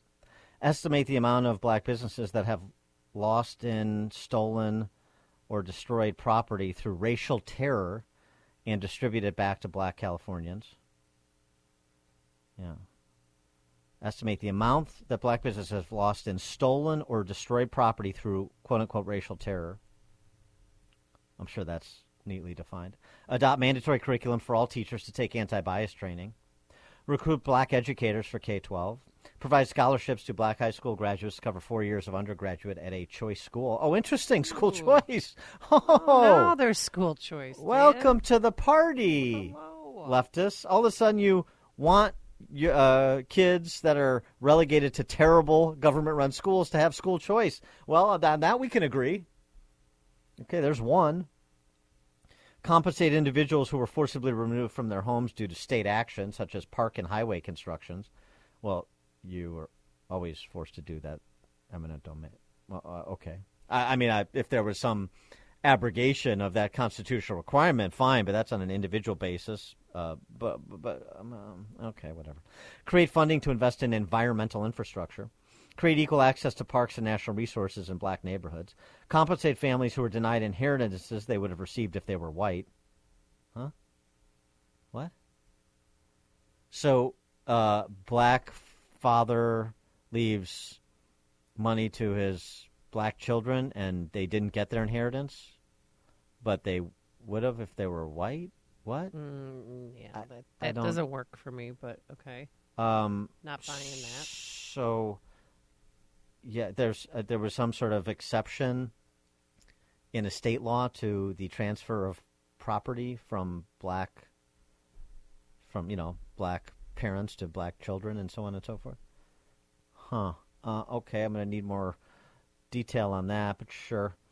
Compensate those who have been discriminated and deprived of rightful profits from artistic, creative, athletics, and intellectual endeavors. Well, again, these are individual, fraud cases or something. Raise the minimum wage in predominantly black industries, such as food and ag. Okay, we're going to have different minimum wages in different industries. That's interesting. Equal protection. Requires scaling up the minimum wage for experienced workers. Yeah. What are the thresholds there to be experienced? Create a fund to support, and by the way, isn't this like a labor management issue? Create a fund to support black-owned businesses and eliminate licensure barriers that harm black workers. Okay. I'm for that. Eliminate licensure barriers. There's another thing we agree on. Compensate people whose health has been permanently damaged by anti-black health care.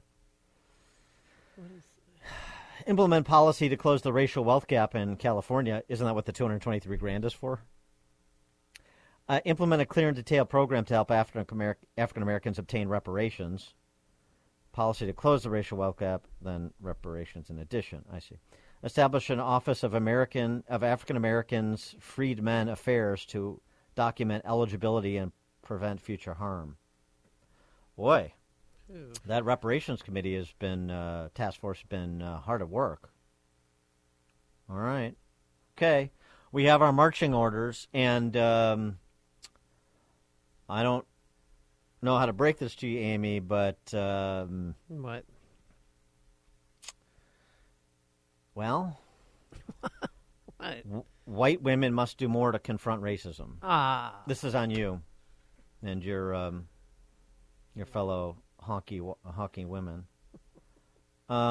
This is a forthcoming book from Saira Rao and Regina Jackson. White Women, Everything You Already Know About Your Own Racism and How to Do Better. Perfect stocking stuffer. You're going to give me that right. Yeah. Christmas comes early. Well, I mean, this is the question they're asking. Hey, where are the white women at? And they want to know. We need to do more. Okay. Let me give you a bit of a tutorial thanks to these ladies. There's a 3-point plan for perfectionism, and this is the problem. You're trying to be perfect. The 3-point plan for perfectionism goes something like this. Hey, honky women, listen up. This is on you. You've been taught generation after generation that talking about politics over a meal is rude. Being rude is the enemy of perfection. Being perfect is your number one life goal, so you will not talk about racism. And that's the problem with you babes, you honky babes. You're not speaking up where you should be speaking up, and not in hushed tones either. Mm-hmm. Getting called out makes you want to stop the work. And like Karine Jean-Pierre, you got to do the work. To stop engaging. If you aren't already perfect at it, that you don't want to have anything to do with it. Yet if you stop the work, you cannot make progress. Then there are those situations in which the critique of you is coming from a woman of color. This will hit you in a deeply uncomfortable place. After all, you're not used to having us challenge you. And on a topic we absolutely know more about, being on the receiving end of racism. This, in particular, infuriates the honky women of the world. Us publicly calling you out on your racism. Us publicly telling you are not perfect. But anti-racism work depends on your acknowledging your imperfections, namely how you've been born into and nurtured by a white supremacist society. That means acknowledging you're not an expert on how it feels to be on the receiving end of racism, which means you do not get to decide what is and is not racist. It means acknowledging that you will get it wrong, that you will feel embarrassed, that you will struggle to make progress. And in spite of these obstacles and this necessary discomfort, you will have to pick yourself up and get back into the work that is messy, not tidy, work that is tables turned upside down, not neatly set, work that is imperfect. Why do this work now? Because you must. What do you have to say to that?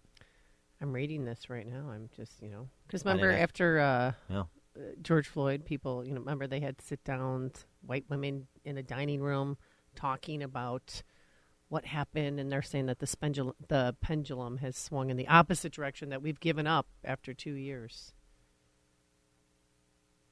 I'm sorry, was that an answer to my question? No. What do you say to this admonition about the work you must do? I'm not going to do it, thank you. Why? Because I'm busy, and this is none of their business. And I don't feel like I'm racist at all, that I need to sit down and talk about racism, because I don't see it in my circles and what I do. Well, Miss Jackson and Miss Rao are going to have some speaks with me. You can't even start the process of extracting white supremacy until you extract the need to be perfect. The need to be perfect is not just harmful to us, it's harmful to you. Aren't you tired of never being enough? Wow. So much to think about. Yeah, it really hits it. Hits it in that uncomfortable spot, doesn't it? But that discomfort is good. Right, I'm supposed Embrace the discomfort. It's the beginning of your anti-racism work. 312-642-5600. Turnkey.pro. Answer line 64636. Type in DA, then a quick comment. Extract the white supremacy, ladies, by acknowledging your imperfection. Stop trying to be perfect. Oh, perfect nails, perfect wedding, yes. Stop trying to be perfect. Stop trying to be the perfect little white supremacist, and just listen up to Miss Jackson and Miss Rao when they're talking. And then put your pea hat on and run screaming into the streets, babbling incoherently. That's how we're going to make this a better society. We're going to extract the white supremacy from the Starbucks in downtown Hinsdale, from the Riverwalk in downtown Naperville. Wouldn't that be a happy day? Greg in LaGrange. But you'll feel so good about it, Amy. Right. You'll be extracting your white racism. C.S. Lewis nailed it, didn't he, Dan? Didn't he nail it? This is nothing more than a grift. It's a money take. And they want to break people to do it. And they'll do it any way possible. They'll shame you. They'll mask you. They'll rob you through overly taxing you. And they'll make sure that you're always uncomfortable because the criminals will run the street. It is time for people to speak up and face facts. And it's time to push back. And that means at every level, starting at the schools and the libraries where the Jacobins first formed their first ideas. Thank you for your time, guys. Thanks for the call. Remember, we Greg. did something similar at church where 3 white people would sit down with a black member of the church and talk about racism. And the woman to talk. No. Listen. Well, yeah. Well, we were told to, ask questions. And Yeah. the woman that I was with, the black woman, said, I think I'm treated equally, just like everybody else. I'm like, all right, conversation over. You know what that is? What's that? What? Product of white supremacy. Oh, everything is. So silly that we did it in the first place. She's still living under the oppression of daylight savings time, which is racist, as we know. Oh, that's right. Mark in Plainfield. Yeah, Dan and Amy, the problem isn't too much white supremacy. The problem is there's not enough white weddings in the black community. 4 out of 5 black babies are born out of wedlock, and it's been going on for at least 3 generations, and it's really the structural problem in the black community. It isn't structural racism; it's structural out of wedlock babies. Thanks for the call, Mark. And by the way, that is a structural problem in the white and Latino communities too. It's a structural problem in America, but it's most pronounced in the black community. There's no question about it. Not to mention them being buffaloed by the pro-aborts. Yeah. No question. The decimation of the family. Tough to work around that, isn't it? But okay, you go ahead with your reparations. $223,200. Double it. Double in California. Californians don't care.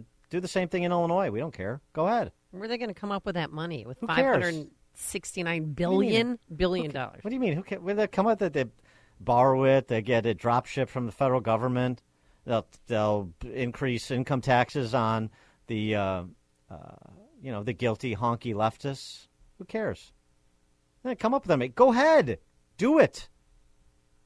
And then what? Then what do you got? We'll see how it goes. Like our universal basic income proposals for this identity group and that affinity group in Chicago and Cook County. Go ahead. Get back to me. Let me know how it goes. I know what the problem will be when it doesn't produce the results that people think it will produce to whatever, uplift people and make our society more equal and just and so on and so forth. No, it's not big enough. Okay, make it bigger. Go ahead. Just another government program. It's not like we haven't tried to create entitlements and then scale them over multiple generations, and the result has been what? So continue on. Exciting, new, and varied entitlement programs. Great. The government plantation. That's the path to freedom and independence, is it? Okay. if that's what you think. Dan and Amy, Chicago's Morning Answer. You've made the switch, and it feels so good. You've switched to Chicago's Morning Answer on AM 560. The Answer. This is Chicago's Morning Answer with Dan Proft and Amy Jacobson on AM 560. The Answer.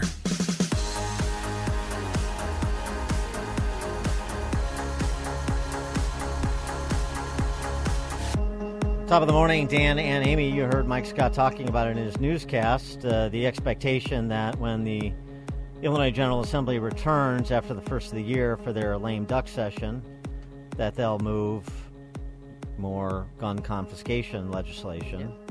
Shouldn't be a surprise to anyone. That's what we wanted. That's what we voted for, so that's what we're going to get.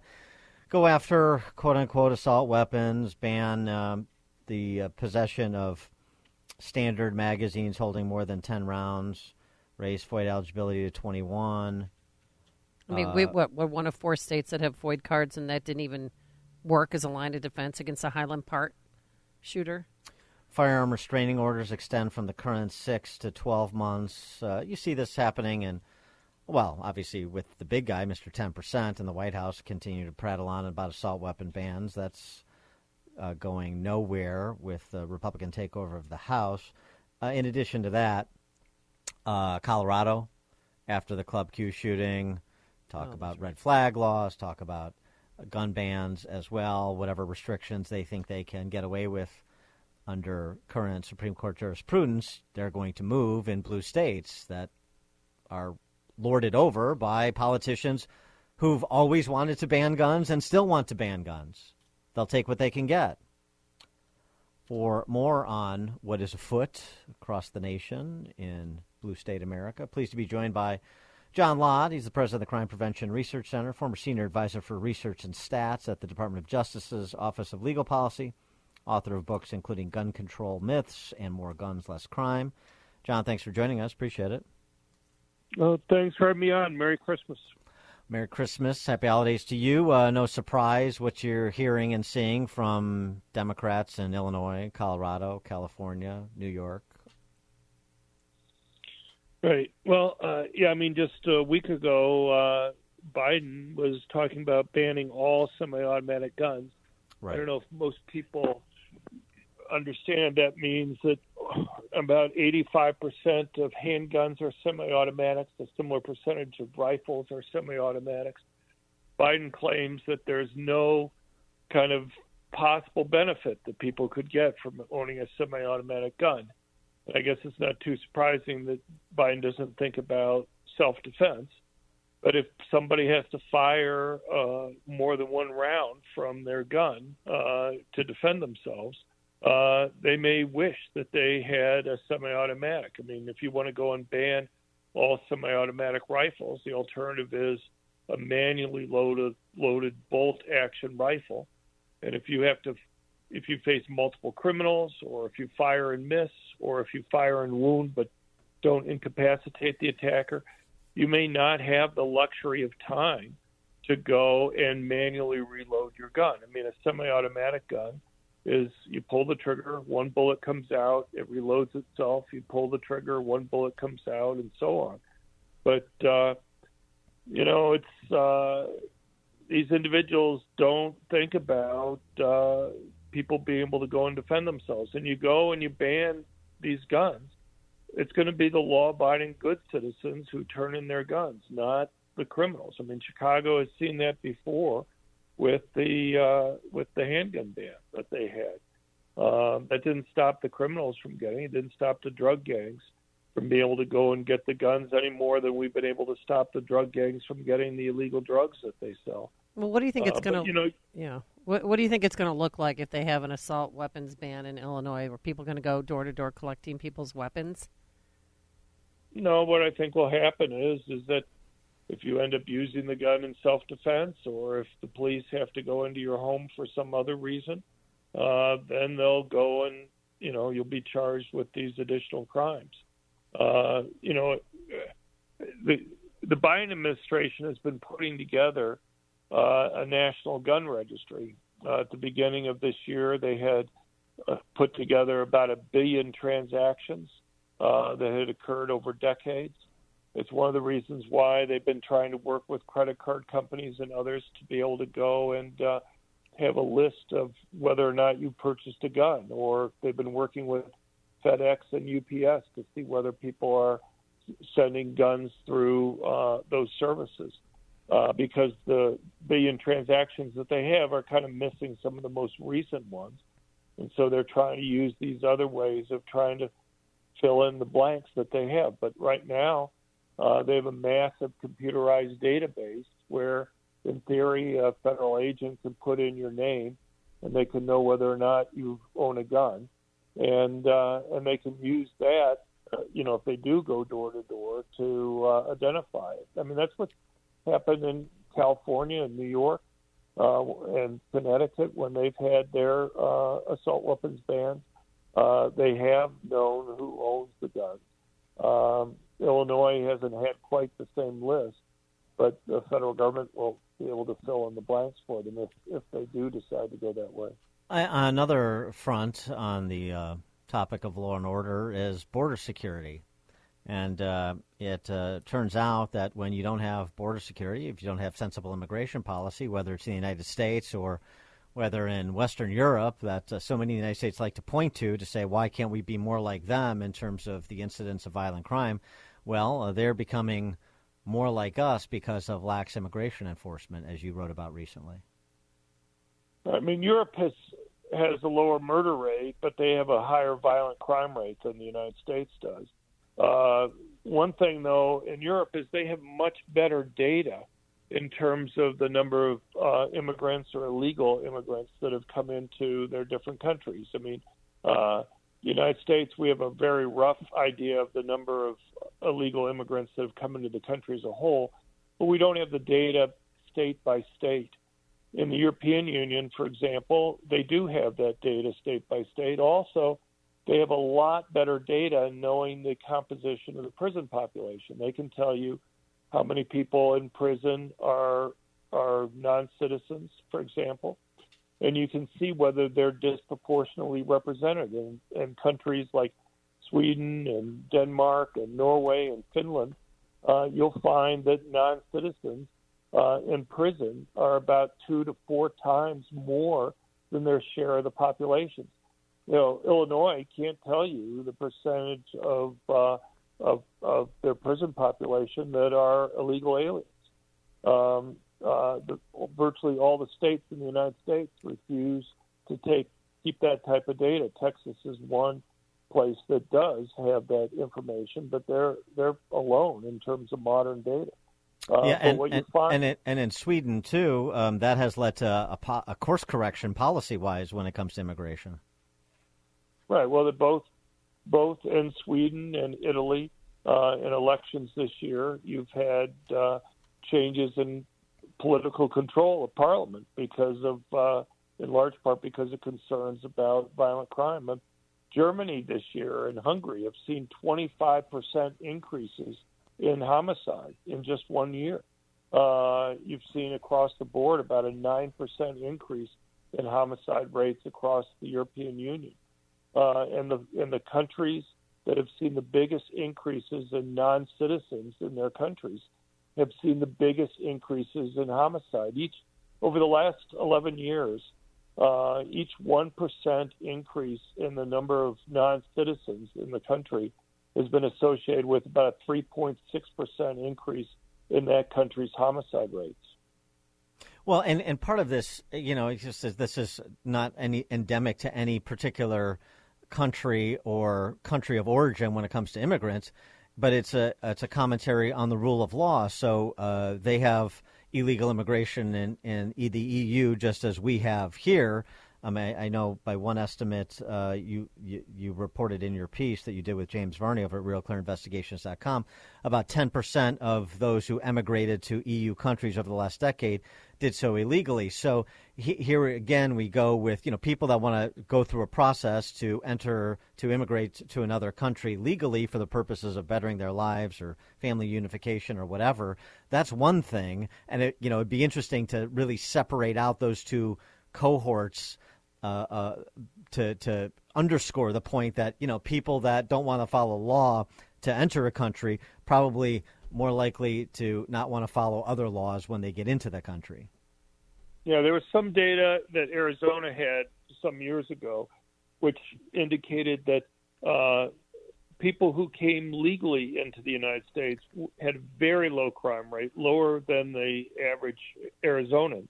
But people who came in illegally would have much, much higher violent crime rates in general. They had, about a 75% higher rate of murder, had a couple 100% higher rate of rapes.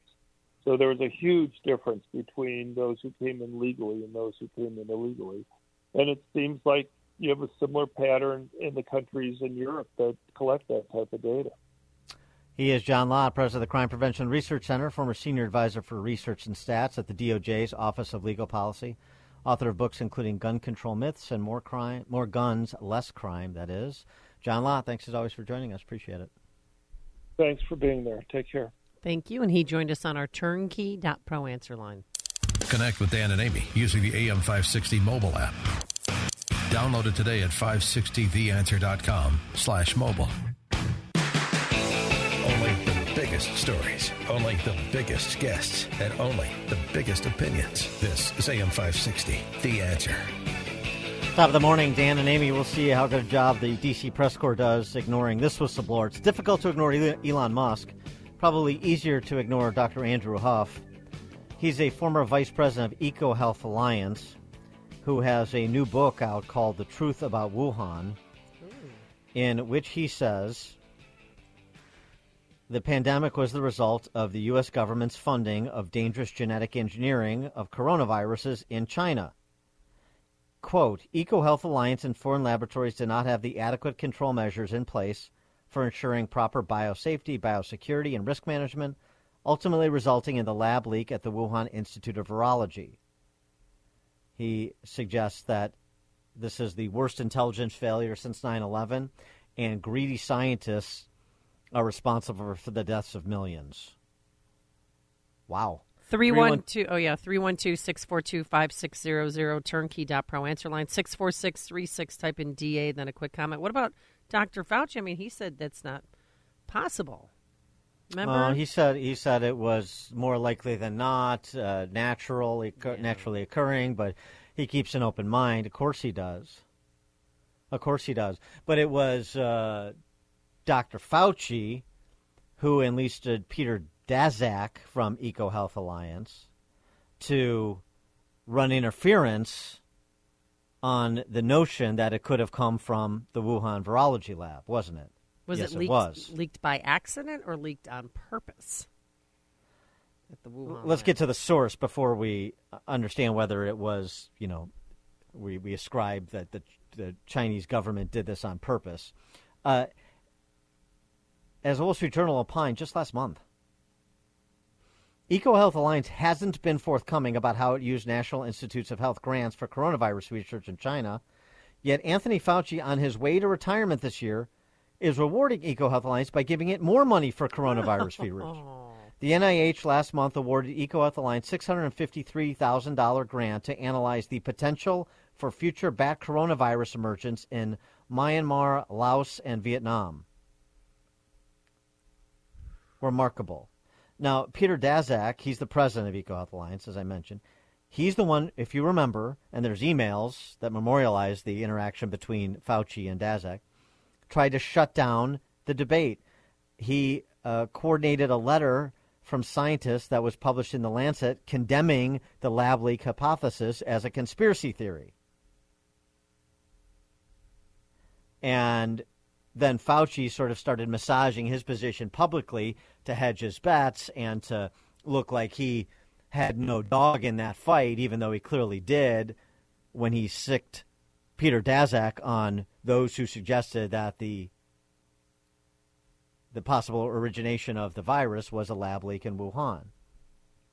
He writes now, does Dr. Andrew Huff, this Army veteran who worked at EcoHealth Alliance from 2014 to 2016, served as vice president in 2015, and apparently worked on the classified side of the research program as a U.S. government scientist. he says that EcoHealth Alliance taught the Wuhan lab the best existing methods to engineer back coronaviruses to attack other species. He claims China knew from day one that this was a genetically engineered agent. The U.S. government is to blame for the transfer of dangerous biotechnology to the Chinese.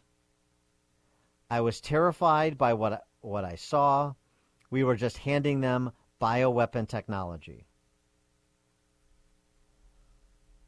Nobody should be, more from Dr. Huff, nobody should be surprised, he's an epidemiologist, by the way, nobody should be surprised that the Chinese lied about the outbreak of SARS-CoV-2 and then went to extraordinary lengths to make it appear as if the disease naturally emerged.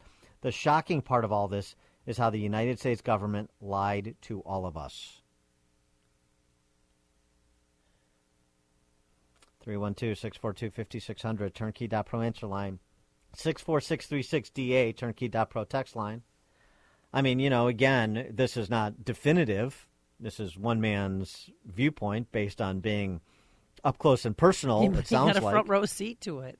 Yeah. So I hold this, to be biblical, that's to be true. I mean, I remember, and then the mainstream media, they even had me fooled for a while. Remember, Dan, you set me straight. When they had Richard Engel there from NBC News showing bats and saying, oh, no, this came from a bat at this wet market here. And it was all part of the cover-up. Mm-hmm. Mm-hmm. But this makes me want Dr. Fauci to pay.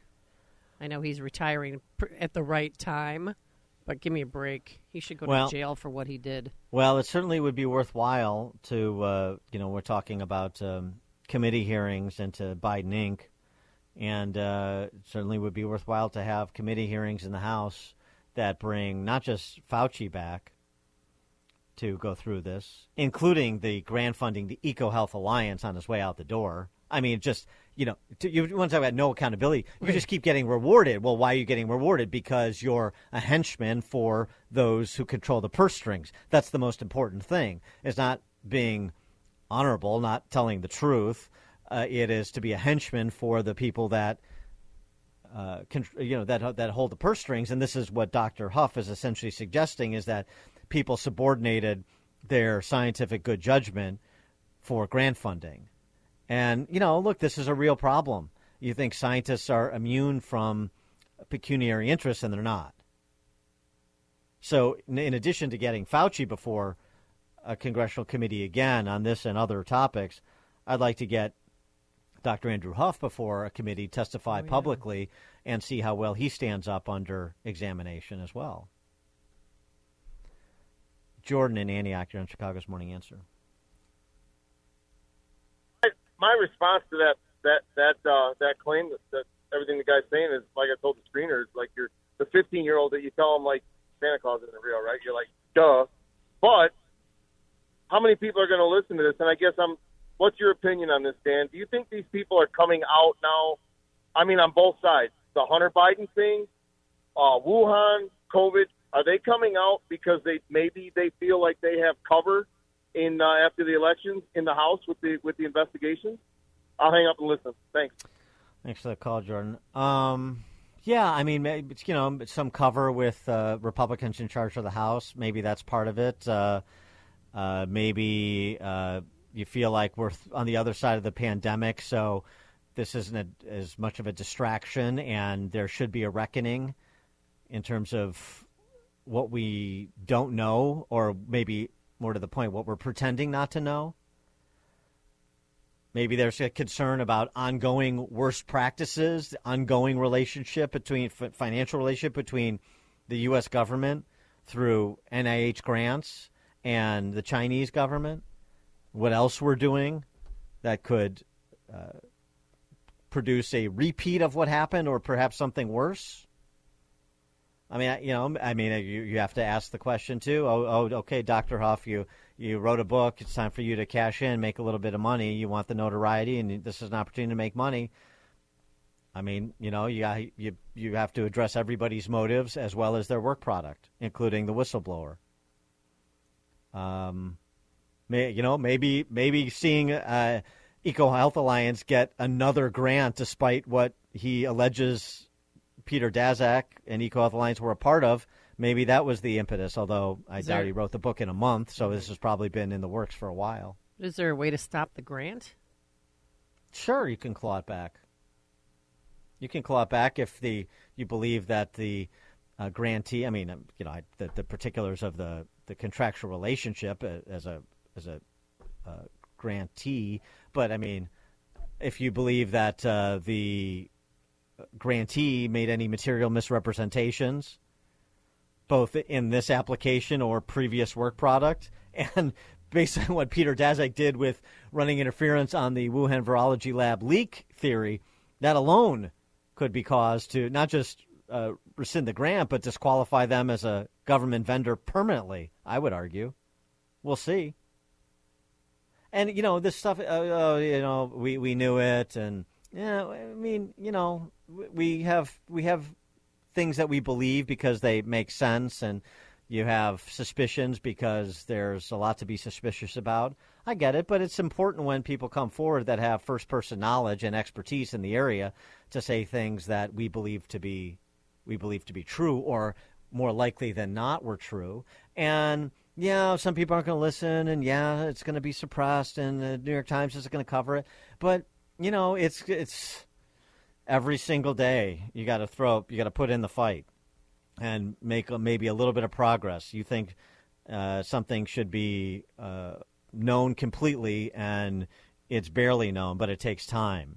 It takes time. Look at the Hunter Biden story and the trajectory of that over the last 2 years. You're thinking about where we were 2 weeks before the election versus where we are today. Same thing here. And by the way, this is against the backdrop of these same COVIDian politicians who the people in their infinite wisdom did not hold to account for the lockdowns of businesses and schools, the destruction of the economy, the retardation of children's economic, social, emotional growth, not held accountable. And so what are they doing? I mean, there's a story out of L.A. County that they're on the cusp of reinstituting a mask mandate. Right. So it matters to fight these fights. Otherwise, they will come back and impose the same policies, and they're happy if you don't want to fight. If you don't want to push back, if you don't throw up your hands and say nobody's paying attention, nobody was held accountable, and so there's nothing we can do. Okay, well, they'll take advantage of that. They're not proud. I mean, the lies that they told us. You know how you get your flashbacks on your phone? This is from a year ago. That COVID lives 4 hours on copper surfaces, 24 hours on cardboard, and 2 to 3 days on plastic and stainless steel. That's from ABC News a year ago today. There's not one case in the world of surface-to-person transmission of COVID. Not one. And that's why people are idiots and wipe down their boxes that they got from the store, put them in their garage for a day to kill any germs. Well, and thinking about lie after lie, and thinking about the misinformation that's been put out there and the debates that were squelched on platforms like Twitter. Well, now that's changed. Yep. Because the ownership change of Twitter and the policy changes that are following. So it's a slog. It's rarely an easy victory, particularly when you have an opponent that's so well resourced. And I'm talking about these tax-eating COVIDian statists. Lee and Hammond, you're on Chicago's Morning Answer. Hey, guys. I remember Watergate and the big deal that was made out of that. It was such a scandal. And the thing I get out of all these scandals, it's like a scandal of the week anymore. And yet there's no recourse. Nothing ever happens. Nothing ever changes. The one thing I hear from people all the time is depression. They're to the point now to where, what do you do? I mean, it's like all of this stuff goes on and on and on, and our government is so corrupt. We have no recourse in any of this. It's ignored. It's blown up, but not only by the media, but by the Republicans. It's depressing. It's sad. And what do you do? Thanks for the call, Lee. I mean, you can act where you have influence, and again, Republicans take control of the House, so now there's going to be hearings that wouldn't have otherwise happened. There's going to be investigations that would have otherwise not occurred. There's going to be more attention to topics like Biden Inc. and COVID response policy than would have otherwise occurred. So, it's not as much and as fast as you want, but like I said, it's a slog. It's a slog. Keep swinging. Dan and Amy, Chicago's Morning Answer. Hear about the big stories of the day, then talk about them right here on Chicago's Morning Answer on AM 560. The Answer. Thanks for listening to Chicago's Morning Answer podcast, sponsored by Signature Bank. Signature Bank takes pride in helping customers grow their business and provide unmatched banking expertise, custom financial solutions, and the industry's best technology. So whether you're a business looking for a deposit relationship or needs a ready source of financing, Signature Bank is the right bank for you. Call today at 773-467-5600 to hear how Signature Bank can help your business grow and thrive. Member FDIC, Equal Housing Lender.